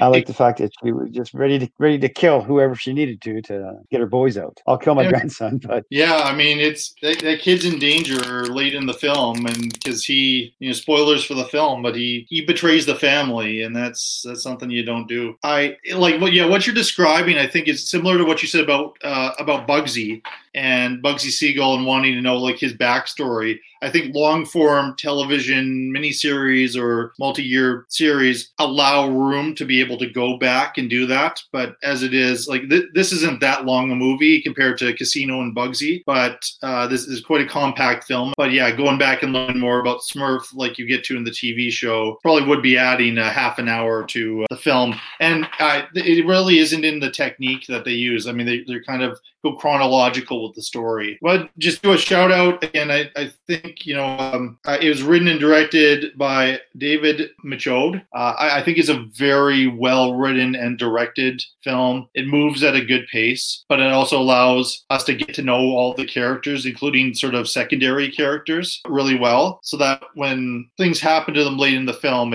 you're impacted, whether you hated a character or whether you liked a character, which a lot of these films actually do quite a good job of. It certainly brings in the violence, much in the way that maybe not as extreme, but much in the way that Reservoir Dogs and Casino do. Yeah, I thought the violence in this movie, I thought it got more bang for their buck when they did do it. Yeah, is what I said. This was, you know, I don't know, like it let you breathe. It breathed. That's what I would say. The violence was actually breathing, whereas in John Woo, you had a hard time catching your breath. Whereas this one, I think, it did make you breathe. It's the effect was stronger. And I would like to see the series, the television series, made with these people. Yeah, is what I would. Yeah, interesting. Yeah, for sure. I'd love to see that because there was a lot of characters in there that I really liked, and like that whole thing about calling the younger brother Darren, is he gay and everything like that. Well, in the television show, they go into that, you know, things like that. And I think this would really benefit from that. I'd like to see these people do the actual television show and tell you the truth, set in, once again, Melbourne. I think that was a very good setting for this film. It was very stark, and I liked that. It had a nice quality about it. Like, whereas in the television show, it's a bit more glamorized. Whereas here, it's you know, it's more stark. You know, like instance, the house they live in. You know, that's more a criminal house than what they show you in the U.S. version. That's what I thought, and that's one thing I really liked about dark flavor that it had. Yeah, that's I believe all I got to say about that. I believe everything about that. I'm glad you mentioned the directorial choices to give moments to breathe, but those silences are so unsettling. Like, you know something bad's going to happen, but you're left in this silence and you're watching what's happening, but you feel a little bit disoriented because of that. And I think that's just a sign of a well-directed crime film. Again, it's just sort of the difference between an Australian film. Certainly The Killer had its own style as far as being an Asian film. And then most of the three American films we're talking about, we're going to move into a British film in a moment that's directed by a Canadian, and then how that has a kind of a different feel to it as well. And also just the subject matter. But yeah, I'd like it if more people checked out the movie version of Animal Kingdom, and hopefully they'll check it out, and maybe it'll be interesting for fans of the TV show to see it. Like, I don't know if it gave you kind of a different experience or a different take on that family and that story to see this version. Like I say, I would definitely recommend seeing it because, like I said, it had a lot of good qualities for it. And I always look at movies, you know, what is a really weak scene? And I had trouble finding a really weak scene, whereas in the other movies, I could pick them out quite easily. Whereas in these ones, I had a hard time finding a really weak scene in these movies. Yeah. That's what I found out anyway. Yeah, for so you, I would it was definitely recommend it. Or the comparison to the TV show, and it's whichever one you're more used to. But yeah, it's kind of not the film's fault that they did an American TV version of it, nor the TV show's fault that there was a previous film. So just different mediums, I think. And so I'm interested now to check out the TV show, and I think I will. You've kind of sold me on it when we were talked about it before too. And that show has Ellen Barkin playing Smurf, and Ellen Barkin's an actor I've always really liked. Yeah, it's I think it's a go to, but I think fans who've seen the actual TV show have got to see the movie. Yeah. Like, seriously, it's one of those things you got to see the movie because you can see a lot of the characters through. Like I said, I actually liked it because of the stark quality of it. It wasn't Hollywoodized, and I think that was very good. That's what I really liked about it. And I know it kept true to its roots like that. It was a very stark movie, and I would definitely recommend it. Now, I'm a big fan of Australian cinema, and I'm biased because I did, as I said, I lived there for a while, and I really got into how they make movies, and even their soap operas are just way better handled than American soap operas. So I'd say definitely check out Animal Kingdom. We think he might be Russian mafia. And he was a member of Vorev Sakonia. In Russian prisons, your life story is written on your body. In tattoos. If you don't have tattoos, you don't exist. I'm afraid we've lost the mother.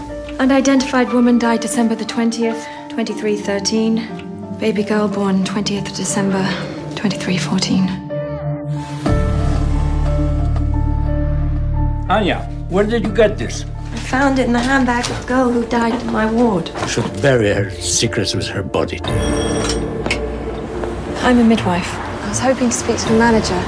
Yeah, and I'm so sorry if she had worked here. I would remember. It is set. It's all right. I'll probably find out more once I get her diary translated. A diary?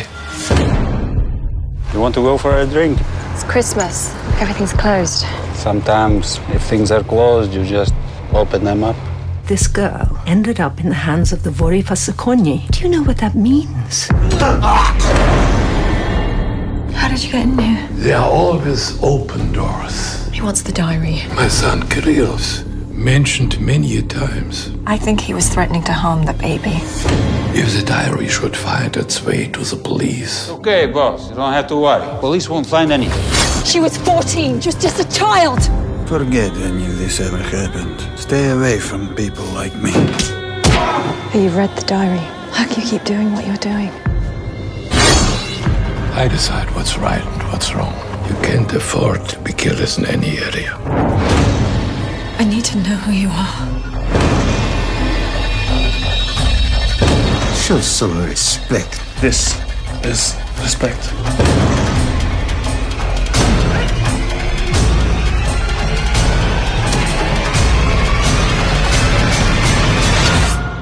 The Vori were like a contagious disease. There's no cure once they've touched you.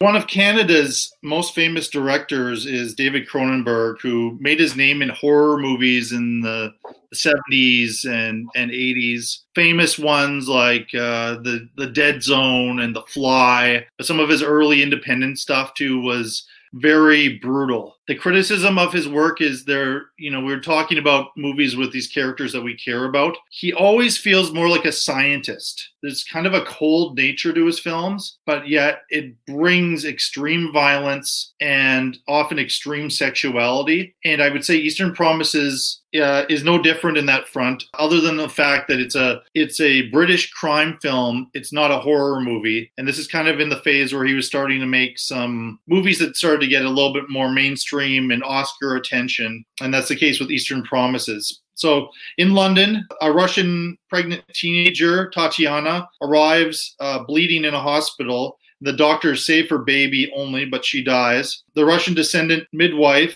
finds Tatiana's diary, and this midwife is played by Naomi Watts, and finds this diary written in the Russian language and her belongings, and decides to try to find the family to give the baby to the family. And she brings the diary home and asks her uncle to translate the document. Her uncle refuses, but Anna finds the card to a restaurant owned by a Russian gentleman played by a really, really terrific actor that I like, Armin Mueller-Stahl. He was an Oscar-nominated actor for a movie called Shine many years ago. And he seems like a really kindly restaurant owner, maybe has a little bit of a temper, but he agrees that he's going to find a way to sort of contact Tatiana's family. When Watts mentions the existence of the diary, then immediately Armin Mueller-Stahl offers to translate the document for her. However, her uncle does actually translate part of the diary and discovers that both the restaurant owner named Semyon and his son Kirill had raped Tatiana when she was 14 years old and forced her to work as a prostitute in a brothel of their own. And this leads into connections with the Russian mafia. And one of the henchmen for this family is played by Viggo Mortensen, who's actually the lead in the film. And he certainly takes an interest in the Naomi Watts character, but he seems like a very removed and very brutal man. But there's a lot more than what's going on the surface as the story unfolds. In a very fascinating film, which is dark and is bleak and is incredibly violent. Viggo Mortensen here's where I admire him. He's a very good actor. He's worked quite a bit with David Cronenberg. He's a little bit of a movie star because of Lord of the Rings and films like that, but he will do anything to serve the story. And he has a scene where he is stark naked and he is in a knife fight where somebody has been sent to kill him in a bathhouse. And that's an incredibly scary and violent sequence. But it's not the only one in there. There's a lot of tough stuff in this film, but I think it's a very effective crime film. And so, had you seen Eastern Promises before, Carl? Yes, I have. Saw it before. I liked it then, and I like it now. And Viggo in it, I thought was very good. Terrible accent. Terrible accent. You didn't That's like the only his part I didn't like about the movie. No, Russian accent? His accent. No, it was actually kind of funny. Really, Mm-hmm. he sounded like he watched the Russians when they came over during the '72 Cup,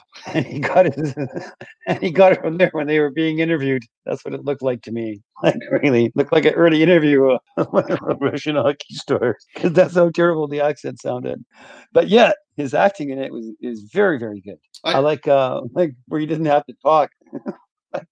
There's a scene there where it's one of my favorite scenes in this movie, where he's very early on in the movie. He has to get rid of a body. He's got the hair dryer there, and he tells people, you may want to leave, guys. I got to do some other stuff here. And you see him cutting off the fingers, and he's just having a smoke. Like, oh, fantastic scene! I thought. Yeah. That was one of my favorite scenes. And but hold on here, this Armin Mueller-Stahl, one of my favorite actors. I originally saw him in a movie with.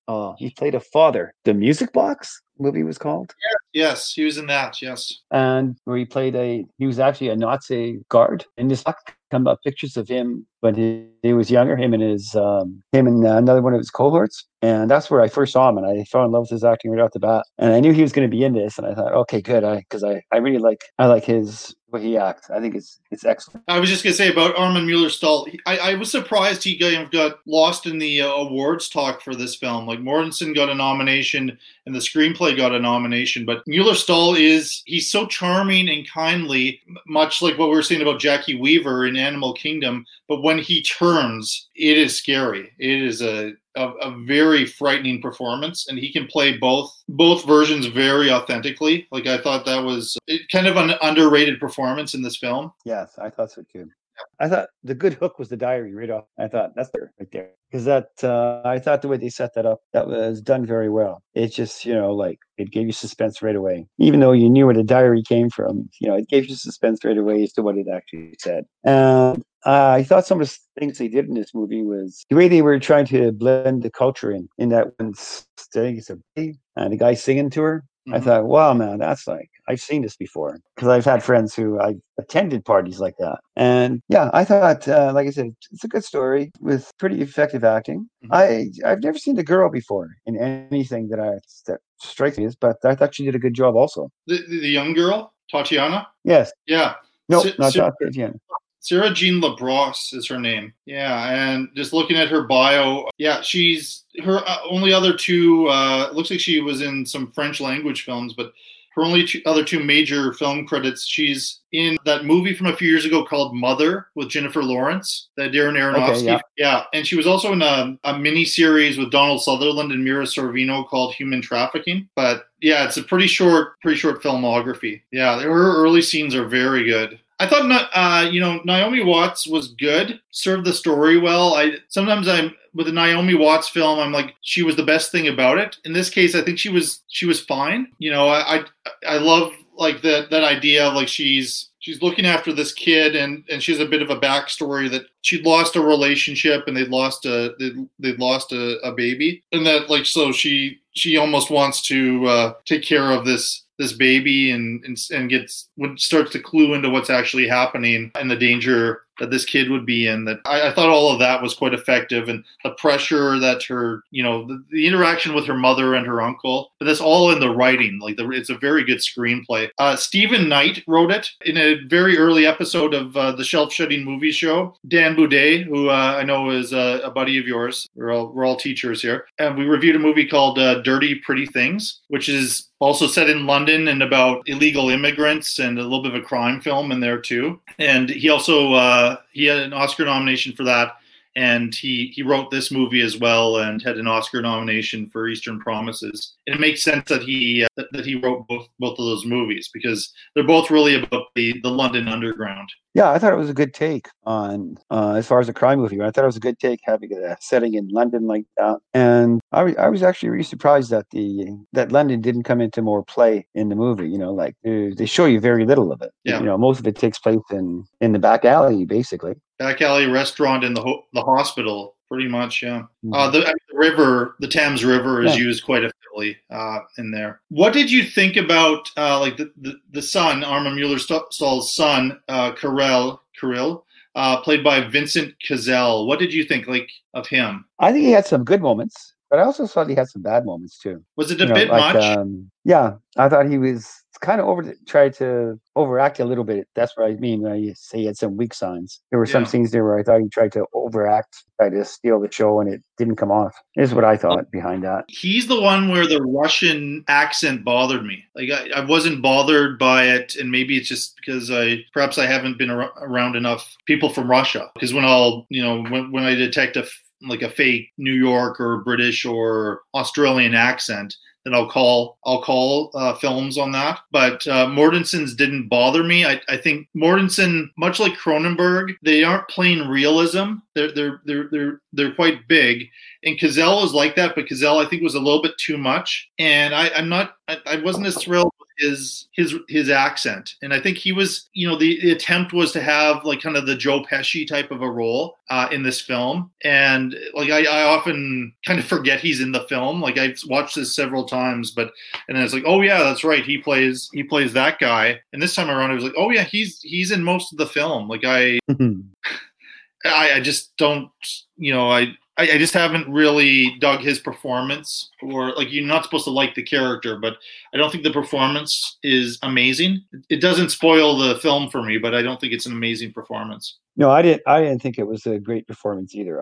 I thought he was I didn't like him, but I didn't like him for more than just the character. I thought he just wasn't a very good portrayal. Yeah.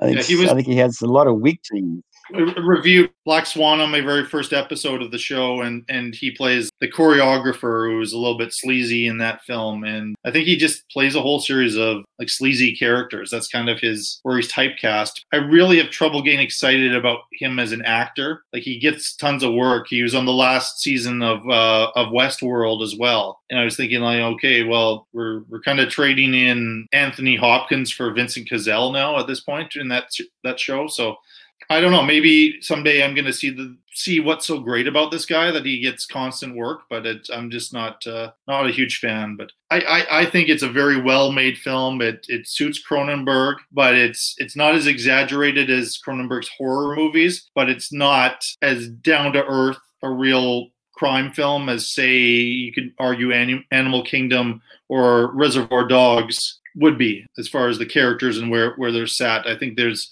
melodrama attached to this film, yet I believe that all the dismemberments and getting rid of the bodies and like the whole kind of religious ceremony as far as becoming a made man that we see in there, I felt like all of that was quite authentic. But some scenes are just played for extreme violence and extreme gore, just because that's how Cronenberg likes to direct and likes to approach material. Yeah, the bath scene was overdone. You thought so? Yeah. Yeah. It's a long sequence. I think it was just like the fact that they were going to go there for a fairly mainstream quasi-Hollywood film and having a well-known actor, do that scene, and he was willing to do it. I think that maybe was part of it. But yeah, it is over the top. Yeah, it's nowhere close to the most over-the-top moments in some David Cronenberg movies. If you watch his filmography, you'll see much more extreme stuff than that. Now, the bad part about this movie, shitty ending. Yeah, it's kind of abrupt. No even way to talk about shitty ending. Now, yeah, part of the reason that makes it a shitty ending is that, and I don't know, maybe that's a good ending, Dan, but the reason I thought it was a shitty ending is that I wanted to see more than that. Oh, okay. So it's I kind of to see more. A backhanded compliment to the film. Yeah, I wanted to see more. Yeah. That was the big thing. And that's why I thought it was a shitty ending. Okay. It just no, quit out of the blue. I know what you're saying. For me, like, actually, oddly enough, with looking at these 6 movies, I would say as brutal and cold as this movie is, this is probably the happiest ending of any of the 6. Yes, probably. Yeah. In a way. And the first time I saw it, I thought there were so many ways that it had been such a dark film that they were going to go for it at the end, but, they restrained themselves. So otherwise it would be, leave people just devastated, I think. And so it's, again, like all these movies, I think thumbs up. I don't have a whole lot to criticize other than, the one performance. And if you're not used to Cronenberg's film, then the over-the-top, quite melodramatic moments are going to ring false and might take some people out of the movie. But it's a fantastic film. The cocksucking thief dished it back. Uh-huh. Every cent. No kidding. Yep. I'll be a son of a bitch. Don't mind my asking how you managed to get him to go along. Well, we reached an accommodation. He brought me the money. I gave him a job. What job? Running the day-to-day mechanics of my operation. That's my job. No. That was your job. You're working for him now. I think I'm missing something. You certainly are. About $14,000 in change. That's the $14,000 that you stole from us after the 42 that Mickey took. Hey, now, wait a minute. Do you want to fuck me? What? That's a simple question, isn't it? Do you want to fuck me? Of course not. No? No. You sure? Of course I'm sure. Well, let me ask you this. You want to rape me? This is crazy. Shut up and answer the question. No, Do not lie to me. You stole from me. You stole from me, and stealing is a form of rape. Did you think you could get away with it? Did you think you could steal from me? From Maya Lansky, Charlie Luciano, and me, and get away with it? That you could rape us and humiliate us and get away with that? What? Give me an answer to that. Did you think you could get away with it or not? And do not lie to me. I'm not lying. Do not I'm lie not lying. Not lying.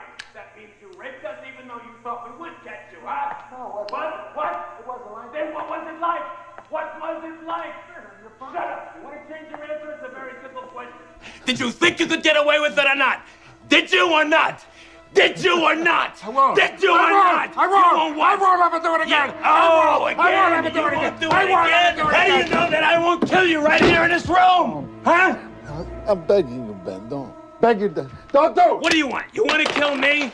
You want another chance? Don't do this to me, Ben. Let me tell you something. You can't. No one can. I can't kill me. See? Now try it. Come on, give it to me. Come on, do it. Why? What is it? Are you afraid to die? Crawl. Crawl. Come on. Now bark. Like the dog that you wish that you were decent enough to be. Bark. Bark. Bow wow. Bark. Come on, crawl and bark. Come on, more. Let me hear that bark. More. Come on, give it more. Louder.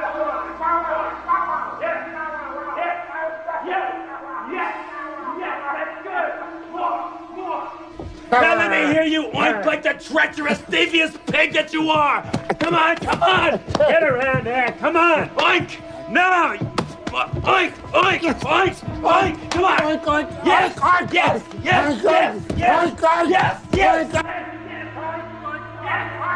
Get up. Carl Smith, thank you so much for being part of the show, talking about crime films. And I hope you'll be willing to come back again sometime, and we'll look at a different theme for some movies here. But looking at the points distribution for this show, so starting off with Bugsy, how many points did you give Bugsy? Bugsy gets 9.5. And how many points did you give Casino? Casino got 9. And Reservoir Dogs? 17. And 17. The Killer? 6.5. All right, and Animal Kingdom? Animal Kingdom, I gave it 6.5. And how many Eastern Promises? 4.5. Perfect. Okay, great. You're the second guest to use the 0.5s.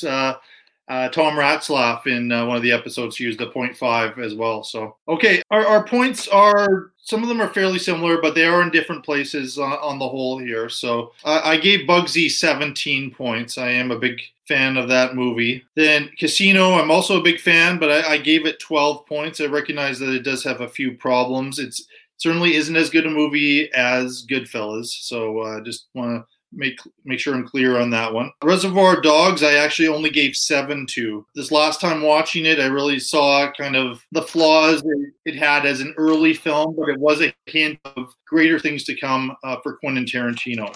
I gave only 5 points to The Killer.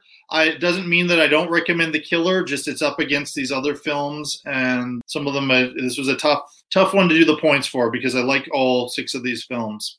I went in the middle with Animal Kingdom. I gave it 10 points. I think we both liked it, but I gave a few more points than you did. I only gave 9 points to Eastern Promises, and I don't know if it's kind of a little bit to do with the coldness of the film, or like as you said, the ending being a little bit, yours was a little bit because you wanted a bit more. Mine was, it was maybe a too happy an ending, maybe a little bit too convenient in the climax, but still, I think we both seem to like all of these movies, but the point spread is really, really close. Maybe the closest of any show I've done to this point. The movie that had the most points is Bugsy with 26.5, followed by Reservoir Dogs with 24. Third was Eastern Promises with 21.5 points, and then fourth is Casino with 21 points. In fifth place was Animal Kingdom with 16.5, and the movie at the bottom that has to leave my movie shelf, you actually have it right now, my copy of John Woo's The Killer. So what would you like me to do with John Woo's The Killer? I would say leave my house. You don't own it, do you? That's what I would do. No, I don't. No? It would be a welcome collection too. Yeah. It would be a welcome addition to my collection. I'd rather have you say that than I have to go break it in half and run my car over it or something like that. So no, these were movies that I liked. I liked every one of these movies. It wasn't a movie I didn't like. Yeah, it's just how much, right? For sure. And I couldn't figure out which one I disliked worse, Killer or Animal Kingdom. I think that's what I had at the bottom, right? A lot of these I liked both movies. Paired together, I'd say, Casino and Reservoir Dogs were fairly similar in nature. Bugsy was kind of something unto itself, but was still kind of connected to that American system. Eastern Promises was its own thing, as was The Killer and Animal Kingdom. But The Killer and Animal Kingdom are just kind of well outside of the kind of mainstream Hollywood system. And so in some ways, maybe that made it more of an uphill climb for them. But yeah, these are all movies that we would recommend. And please, I wouldn't dissuade anybody from checking out any one of these films. So thanks again, Carl, for this, and maybe we could connect and find another theme that you'd be interested in talking about for a future show. Yeah, for sure. Just before we finish off here, I do have to do a couple shout outs, as always, to Larry Parsons' podcast Rank and Review, which kind of got this one going. And please check out that genre-based, often horror-based movie podcast. Also, Kurt Fitzpatrick, who's a regular guest on the show. Please check out the podcast he does with a couple other guys, A Lifetime of Hallmark, where they dissect in great detail either a Lifetime or a Hallmark movie every show. So please check those out. Please continue to tell people about the Shelf Shedding Movie Show. Check out my website, www.theshelfsheddingmovieshow.ca, because I'm in Canada. Also join the Facebook group and try to share the episodes as much as you can. You can check out the program on iTunes and Spotify and all the various places where you can find podcasts. So thank you again for supporting the show. And again, during COVID, please be safe, and most of all, be kind to one another. And until next time, keep supporting the movies.